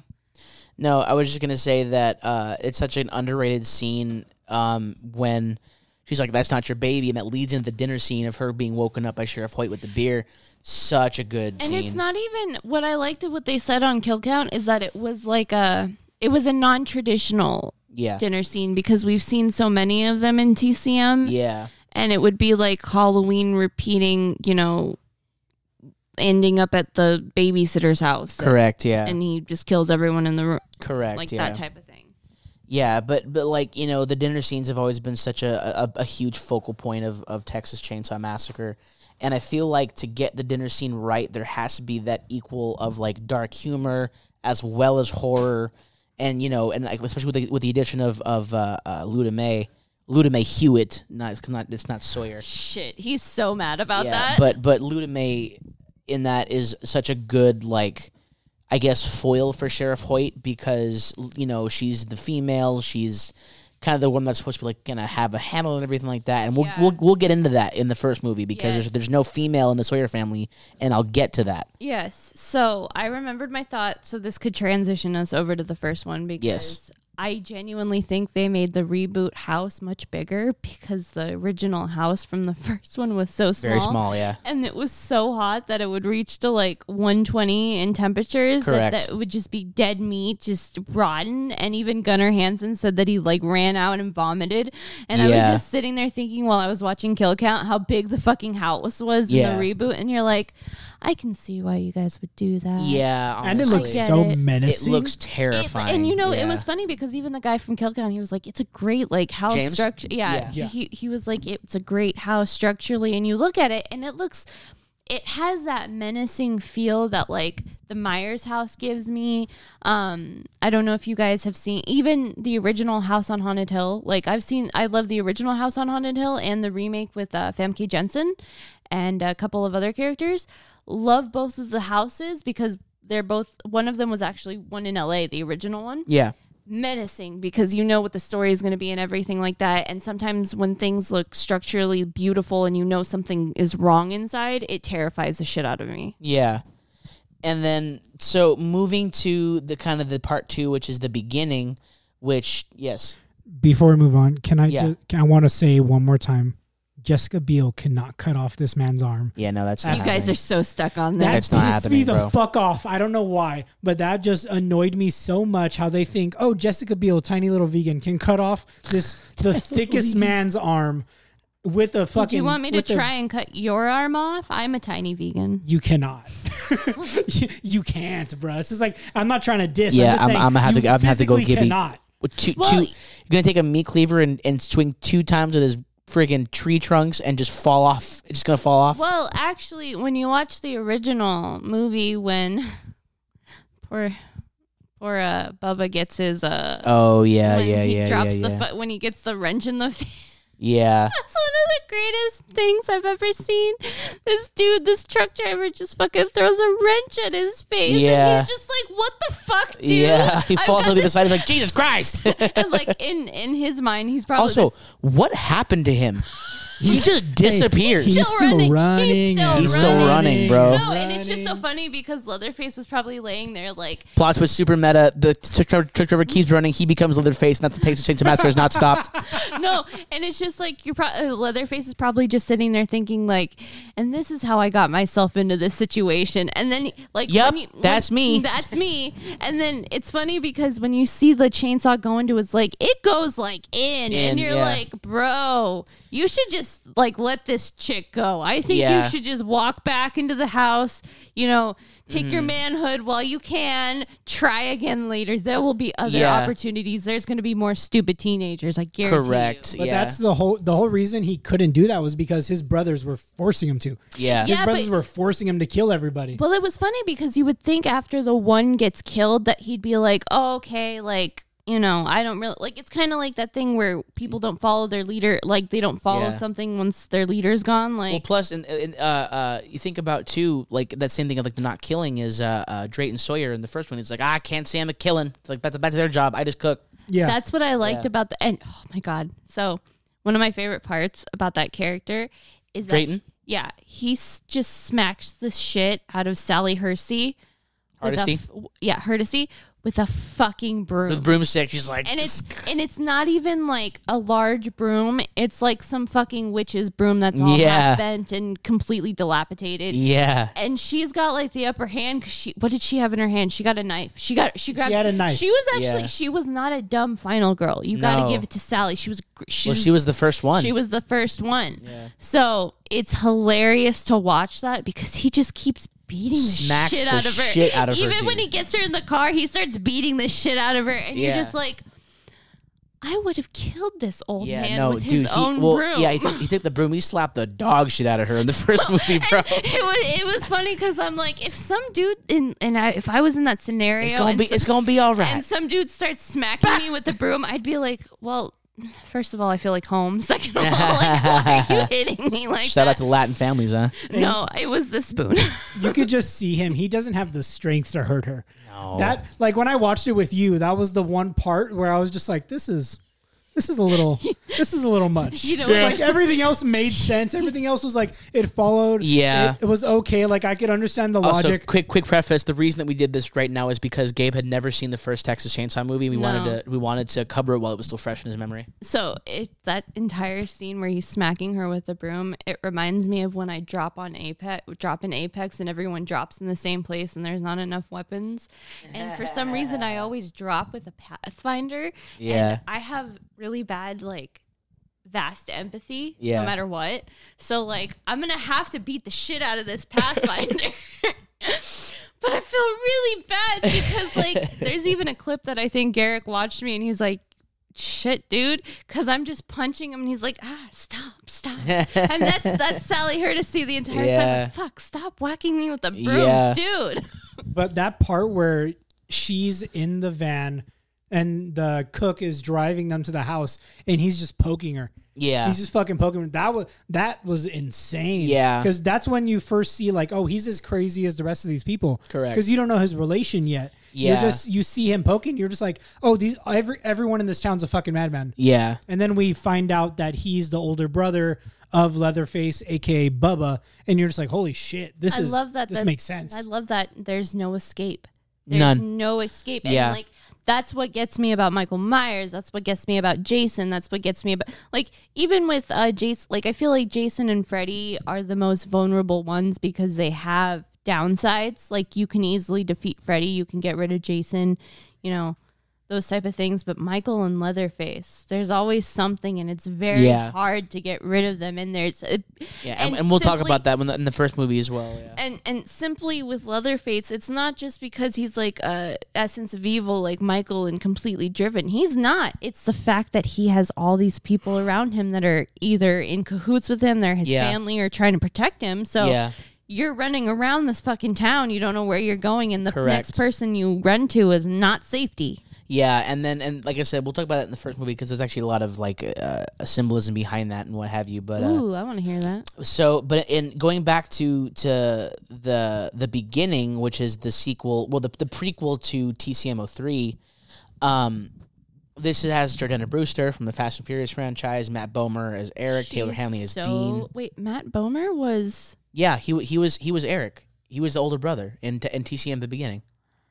That's who he was. Yeah. Oh my God. Okay, so I love this man so much. He was great in American Horror Story. We're definitely going to have to talk about that. I believe, yes, he's in American Horror Story. Correct me if I'm wrong, Gibby, look it up for me. He's in Hotel. He's stars opposite Lady Gaga. I need to, that dude. Yeah. Right? Wait a second. Him doing his little dance to Drake while he waits for her to come kill him. Wasn't he also in Magic Mike? He was. He was in Magic, but do you know what my favorite character? God damn it. He's in Doom Patrol. Yeah, he is. Okay, so I was just about to talk about that. So I fell in love with Doom Patrol. Shout out to Brendan Fraser and Crazy Jane. He's fucking amazing as Larry, and he is the funniest thing on that fucking show. Yeah, he's super funny. Cyborg just comes up to him. He was like, "Hey, Larry, are you okay?" He goes, "Not since the 1960s. What do you want?" And you're just like, "Holy shit, dude!" Yeah. It's this poor gay man that literally just has this like being trapped inside of him, and Matt Bowman just does it amazingly. Yeah. He's a darling. He's great. But yeah, Matt Bomer plays the older brother of Dean, who they end up getting into a car accident after Dean doesn't want to, he basically wants to desert and not serve in, I believe is it the Korean War or the Vietnam War? I believe it's I don't know. I would assume that it's Vietnam. It's the Vietnam War. No, it is Vietnam. Because it is Vietnam. This was pre. It was pre the first movie. Yeah. Because the first movie was in 76, and this is takes place I think in 69. Yeah, and Brewster gets completely thrown out of the car. Yeah. So, what luck is that you get completely thrown out of the car? Correct. Yeah. Barely injured. Honestly, I'm gonna tell you right now. Also, I love the fact that Sheriff Hoyt just shows up and starts beating the shit out of Eric. Yeah. Beats the shit out of him. Here, I'm just letting everyone know, if we were ever in that situation and I was the one that got thrown out, you're all on your own. I might go search for Garrick. I love him. I love you guys. But I get it, bro. But if I got a sign of fate that threw me 20 meters away from the place that we shouldn't go, I'm gonna. You're getting help. You're designated help getter. Designated help getter. Every horror movie needs a designated help getter. Let's do Get Help. No, we're not doing Get Help. But it works so well. No, it for sure doesn't. No, honestly, that was the luckiest thing that I think I've ever seen. But what I love about Hoyt in that scene is that the reason they crash is this fucking single female biker. And then he just straight up eliminates her. Dude, he just straight up just boom, just destroys her. And I love how Kill Count put it. He was like, he doesn't play this game, so he just straight up shoots her in the face. And he was so casual about it. He was just like, nah, I'm not dealing with this today. Correct. What are you guys doing though? Yeah, literally. But I mean, I thought it was the only thing that I am okay with in this movie is the origins of Leatherface, where he was born in the slaughterhouse, his mom dies, they find him, take him in, the whole thing. Yeah, really good. I also like that he worked in a slaughterhouse. They closed the slaughterhouse, so he was disgruntled to be like, well, I can't feed my family now, so I gotta go do murder. That's where I sympathized with him. Yes. That's where I was kind of like, I understand you still do evil, but yeah, it makes you appreciate Leatherface, and it makes you understand who he is. This whole thing is about family values. That's the whole premise. The whole thing. The family. So he's going to be in the next Fast and Furious movie. Hey, Jordana Brewster was in this one, so. Hey, dude. He drives a fucking TCM X Fast and Furious. He drives like a twisted metal scary clown Oh car. my god! But it's like a butcher's truck. I hate it. I need it. But He would just be trying to top Jason X, and no one can do that. Leatherface is giving top to Jason X. Is that what you said? Hey, in this universe, yes. I mean, but yeah. So I love the fact that I whole would thing think of he'd be the bottom. I think Michael would be not Michael. whoa, hold on, Leatherface would be the hold on. Michael makes everyone the bitch. Everyone. Who? Talking about the shape, right? Yeah. Learn your lore. Oh, Damn. you mean the lore that you just learned about 2 hours ago? Oh, 2 shit. hours ago? An hour and 33 minutes, actually. Have we been talking this long? Yes. So anyways, before he tries to tell me about my franchise, continue. So I have more gripes with this movie than the first movie for a couple of reasons. Number one being the fact that this was more in the vein of shock horror, which I didn't like the implied rape scene with Sheriff Hoyt. Yeah, I really didn't like that. Is this the one you were telling me about, or was that Halloween? That was Halloween. Yeah, but no, I'll it's explain this that to you. this is all implied. But basically, this girl's like tied to a bed, and like Sheriff Hoyt gets real creepy, and then the camera pans that way, and then she screams from inside the house. Ooh. Yeah, so it's like I really didn't like that because it's very uncharacteristic of the Sawyers. Well, the Hewitts. Sorry, they said on Kill Count why that was, and that was mainly. For this, it's kind of like a Halloween 1 and 2 situation where John Carpenter was like, okay, the horror scene is changing. We need to up the ante. I know that. Because Saw and Hostel had already came out at that point. Yeah. So it was it was trying to fall into that category of Saw, Teresa's, all these shock gore movies, high tension. Yeah, I call them gore films because it's all just very just gory shock horror. Yeah, which personally, out of that entire era, I think the one that freaked me out the most was High Tension because that was insane. Insanity. I saw that. I actually saw a preview of that at Comic-Con. I don't know what year, like 2004, 2005. We can do an episode on early 2000s gore films if you guys want. Yeah, because there was the 8 horror film. I can't even remember what the series was called, but each year they would debut like 8 horror films. Yeah. I had the fucking t-shirt for it and everything, and I had saw the preview and I got the posters, the buttons and everything for High Tension there. Yeah.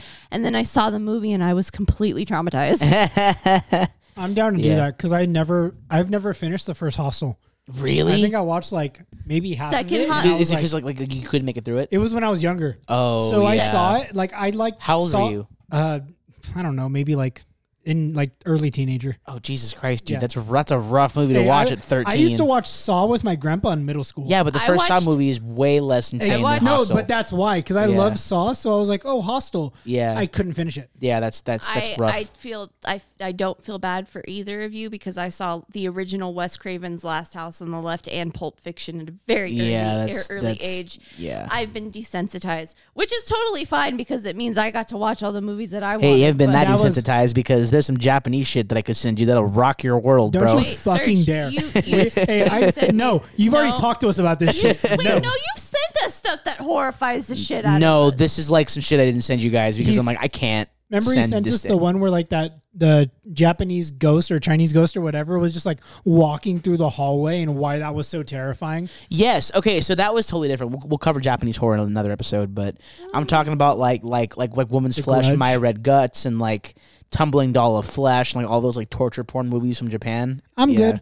Yeah, we'll get to if we talk about Grudge, we'll get to talk about my underrated final girl, Sarah Michelle Gellar. So. Yes. But yeah, so I understand they're trying to update this just to be with the times, which I appreciate and I understand. But I do believe that they did fall victim to the times, which I don't like, especially with this kind of franchise, because they even make jokes in TCM 2 where it's like it's the chainsaw or sex, and who knows what sex is? Remember? In the second one, we're nothing is worse than the fucking little sexualized scene between the disc jockey and Leatherface. Yeah, and that's why I didn't like it, is because it's very uncharacteristic of the Sawyer family. They just made him I know that Leatherface is mentally incapacitated Yeah, mind he's of an 8-year. mentally stunted. Yeah, But I felt like it was very insensitive to make him that stupid. correct. Yeah, He was very much like comical, stupid. I wasn't afraid of him, except It for was that a scene where parody. he jumps on the car. correct. Yeah, Very much parody. Tried to do what Nightmare on Elm Street did. Correct, Tried to yeah. be like a campy Jason movie in the 80s. yeah. Didn't work out. But one message that they did portray quite well that I will give them credit for is that it's basically a survival horror movie.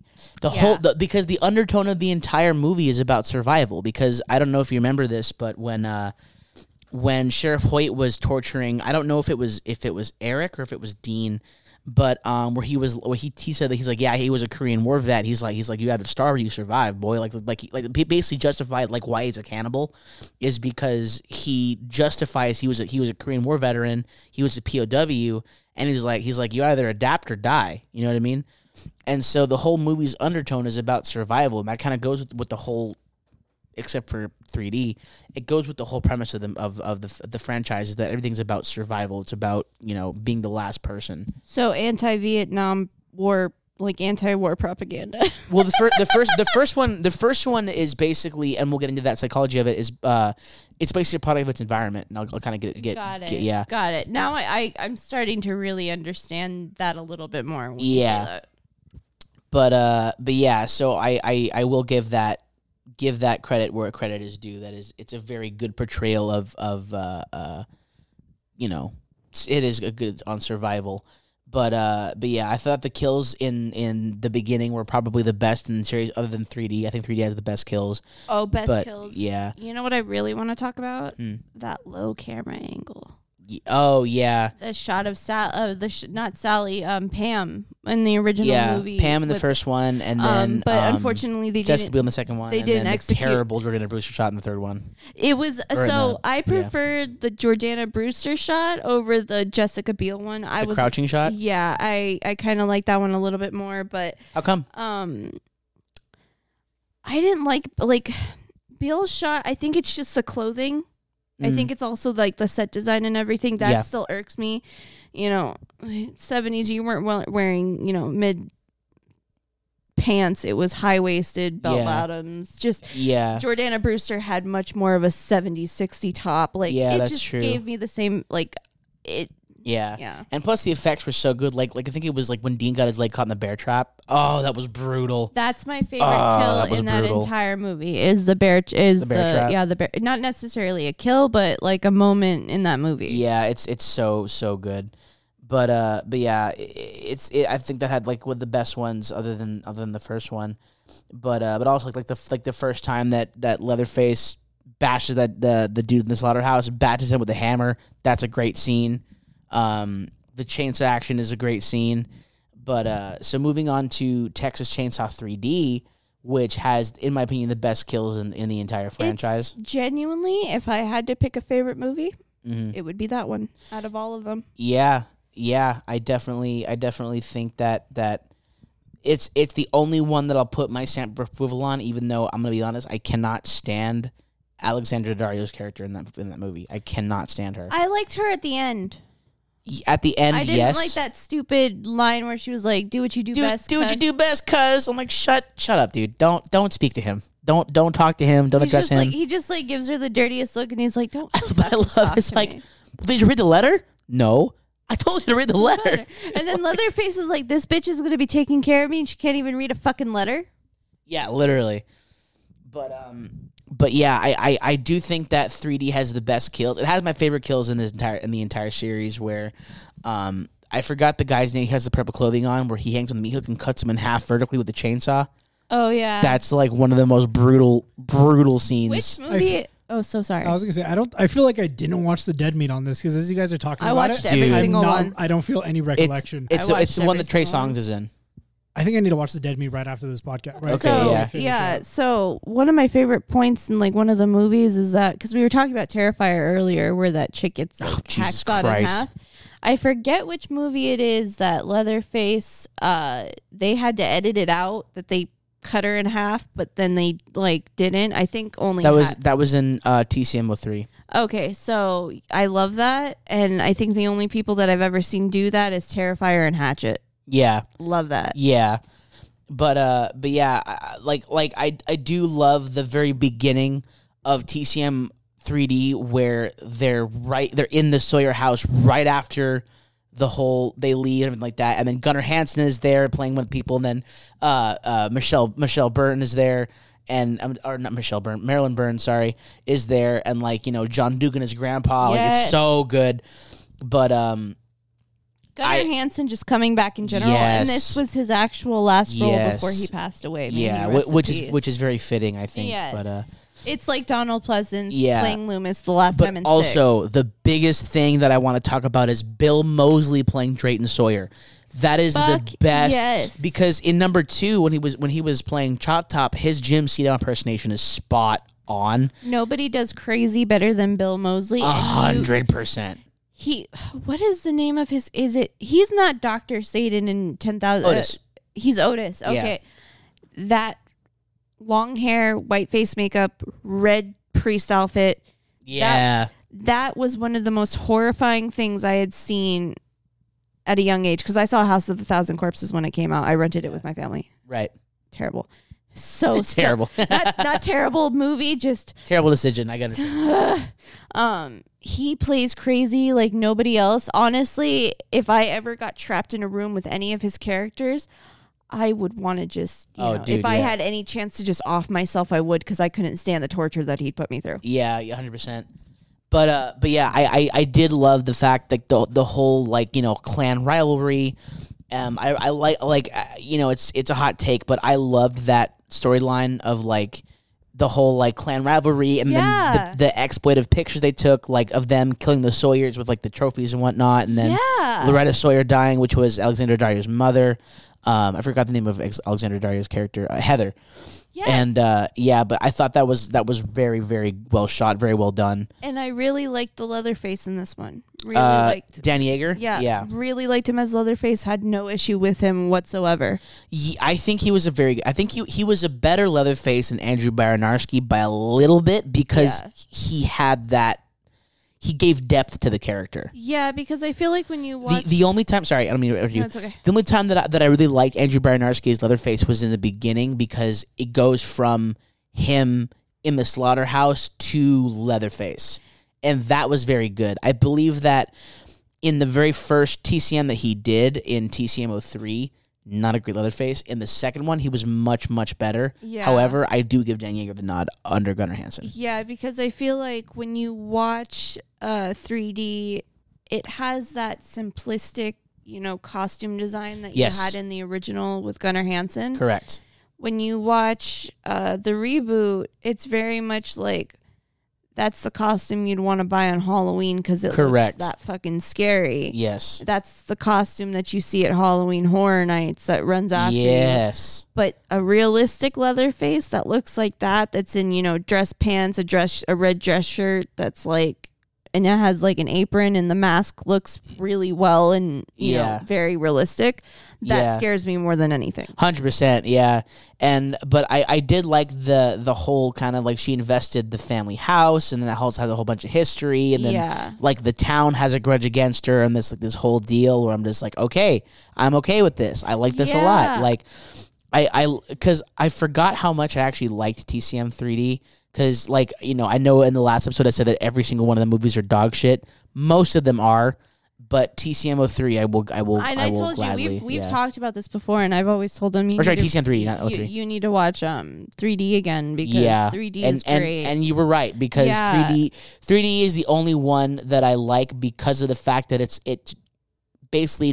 decided to continue right after the first one, where it retcons the entire series of the very first movie, and then it goes on from there. You know what sorry. No, go ahead. I didn't mean to interrupt. No, go ahead. You know what I love about 3D too is it brings back that classic horror movie trope that you do bad things, bad things happen to you. Yeah. Promiscuous sex and yes, that bitch, is it Nikki? Was her name Nikki? Nikki, yeah, I think her name is Nikki. She's trying to seduce Trey Songz, and it's so fucked up because that's her friend and everything. Claps her. No, Leatherface claps her, and she's in the she does a Pam and sits in the freezer, and then the fucking cop shoots her in the head, and you're just yeah, that's well deserved. Yeah, you suck. Yeah.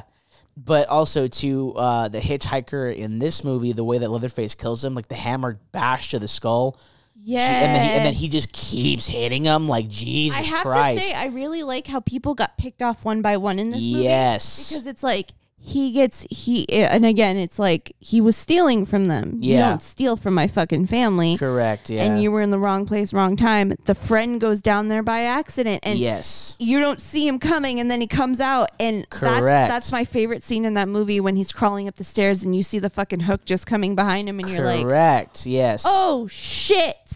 Yeah. Oh shit. And it brought back that fear that I love. Yeah, and then like another thing too is when while like Nikki and Ryan, Trey Songz's character, are doing their thing, and Alexandra Daddario's running through the house. Yeah, and she finds her grandmother, the one that sent her letter, in the house. Yeah, and then Leatherface just like while he's cutting up the hitchhiker, grabs her, throws her down, then she slams her head against the table leg. I was like, oh, it was such a brutal fall. Yeah. Because he throws her and she trips and the back of her just slams against the table, and it's like, oh, Jesus. You know what's even more terrifying, too? When Trey Songz and Nikki walk out of the barn, and all you see when the Alexandria is in the coffin and he's sawing the coffin, like, you just see the smoke of the chainsaw.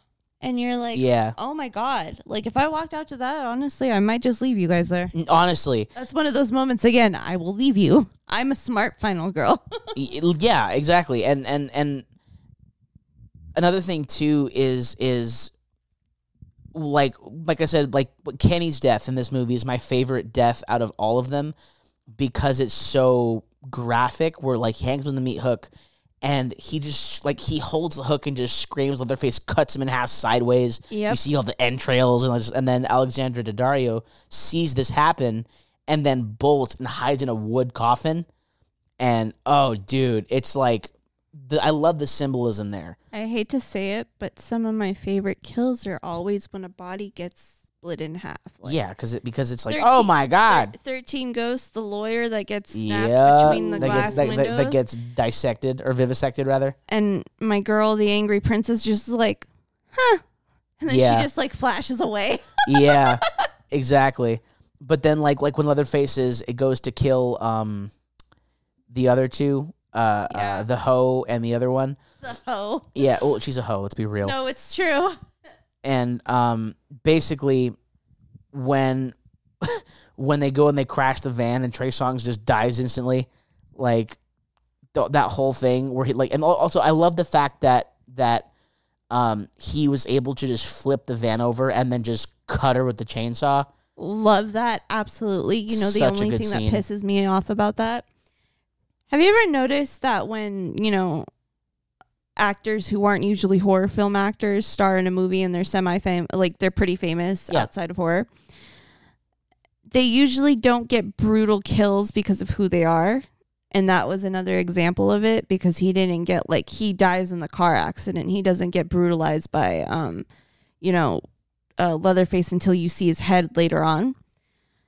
That kills me because I like when they give them horrifying deaths, because I think that's a great reason for them to be in the movie because they're so popular. Because, like, you watch House of Wax with Paris Hilton. Yeah, of course.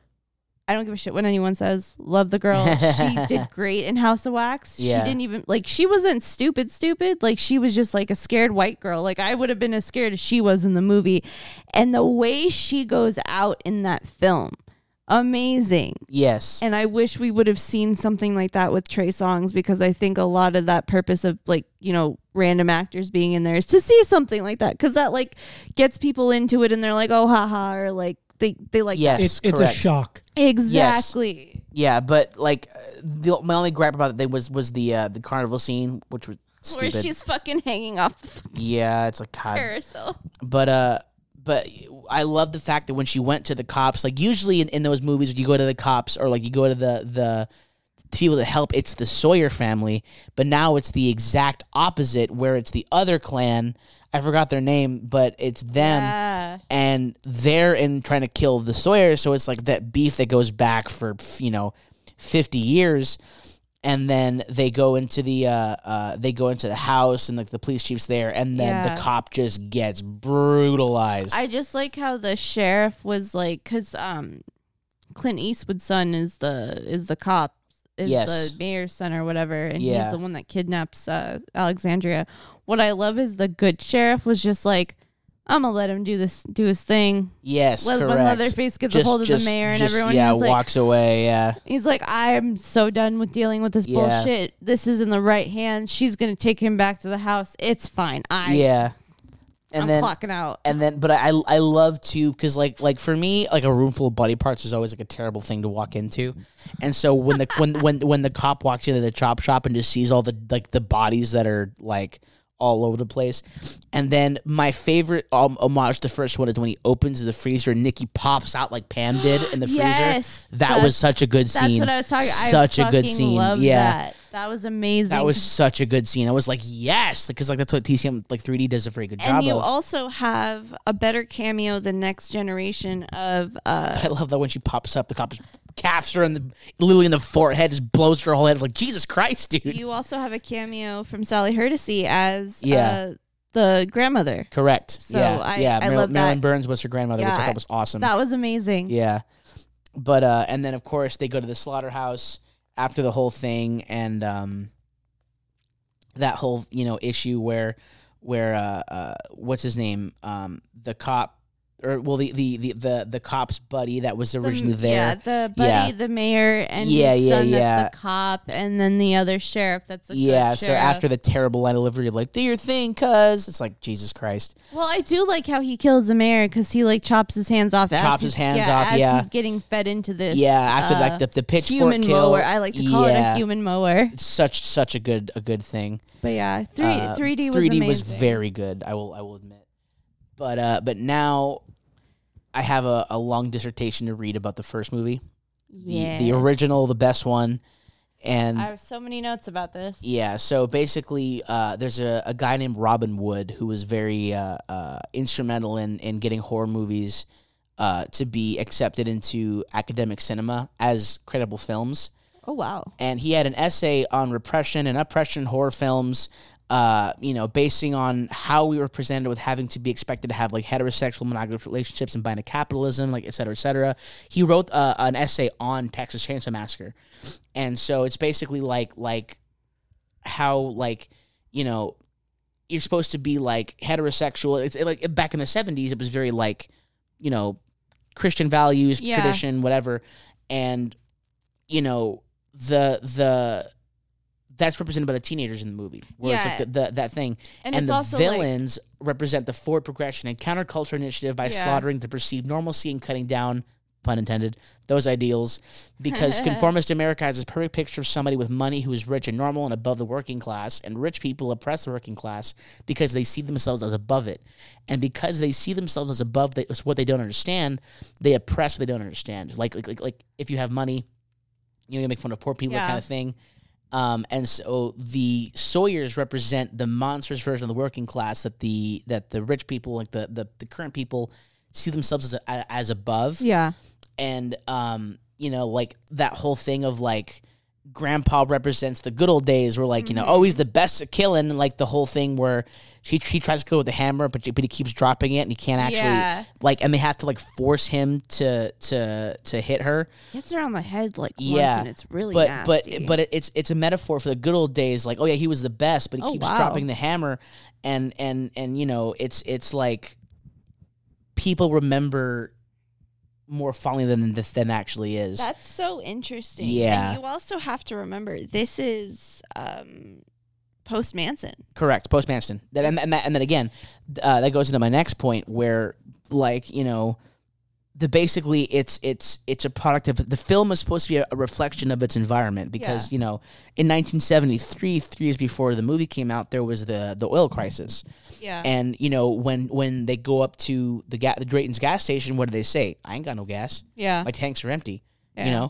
And so that represents that, like, and the radio announcer in the very beginning saying, "Oh yeah, there's murder and arson and bodies dug up and like the Mercury is in retrograde." It was the beginning of the Age of Saturn. Like, the Age of Saturn. It was basically the movie was supposed to be a sign of the times. That was the whole thing about the movie is like, it's very much like Romero and his comparisons to consumerism Correct. through Dawn of the Dead. Yes, absolutely. Every era that there's a social issue that is a theme of that era, Romero will come out with a movie, and he did that with Day of the Dead, Dawn of the Dead. Yeah.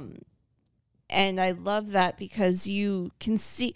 I love when you watch a horror movie and you don't see the social issues until you take the pieces apart. Yeah. And then you really understand, because when I look at it now and I think about the oil crisis and all the things, Correct, and when you put it in the context of when you put it in the context of us being at war with another country. Correct. You know, these different classes, all of these different social issues, you see what, and that's what a lot of these horror movies are. They're fears that we have about reality. Yeah. You know, Michael Myers is a man that just starts fucking killing people. Leatherface is another fucking, you know, poor person in the bellies of Texas, murdering people. It's just this scary human ideal. Yeah.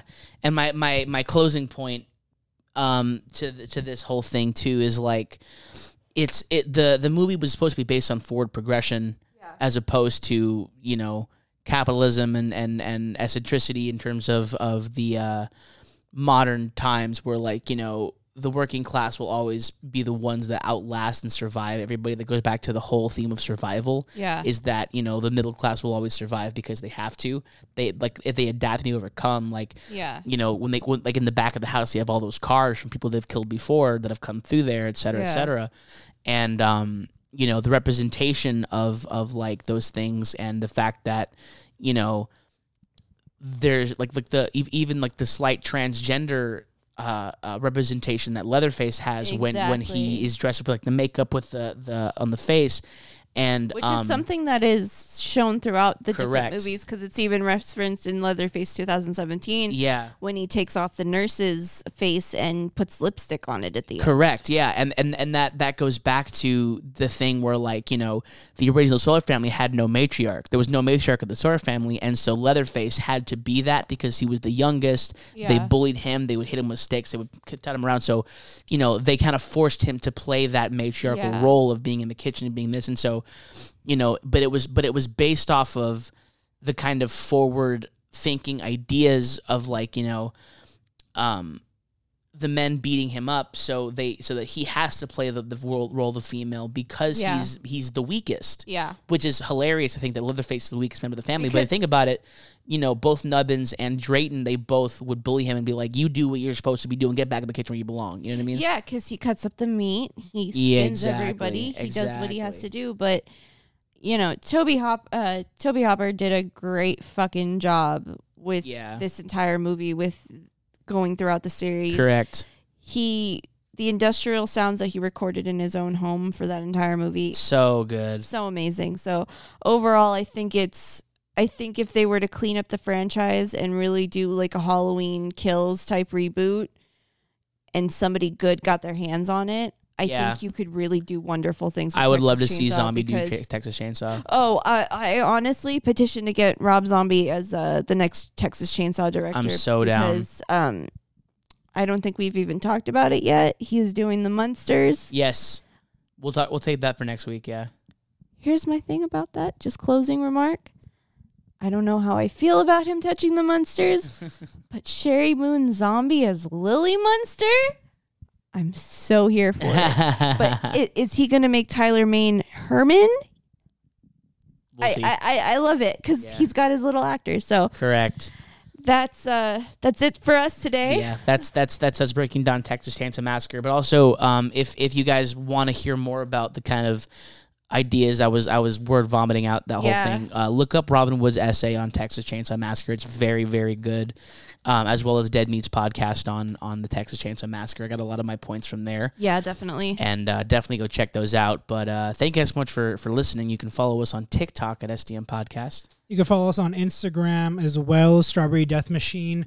You could also go to YouTube, Strawberry Death Machine, where we react to metal music and just like new songs that are coming out. Strawberry Death Machine Gaming, twitch.tv/Strawberry Death Machine. Definitely going to get on some Apex with you guys one of these days. Yes. My Instagram and my Twitch is still Satsuki Kiryuni without the IN at the end. It's a Kill la Kill reference. Satsuki Kiryu. Yeah, Satsuki Kiryu. That's how I pronounce it. Every time I read it, I'm like, that's not right. But somebody else took the original username, so I don't care. Yeah, also, for next week, we are going to be... Oh, my God. Jesus Christ. Excuse me, shit. We're going to be talking about DC Metal.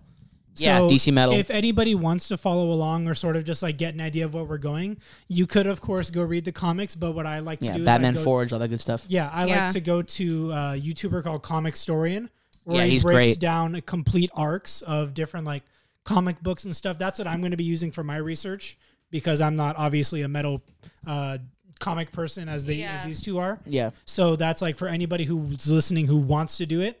That's my suggestion. As well as Dead Meat for any horror movie stuff. And if anyone has any kind of horror films, any nerdy things that you don't think we know of or you want to expose us to, please send it so we can check it out. Because I know I have a hard time sourcing new horror stuff all the time. Correct, and you guys end up sending me so much. So let us know.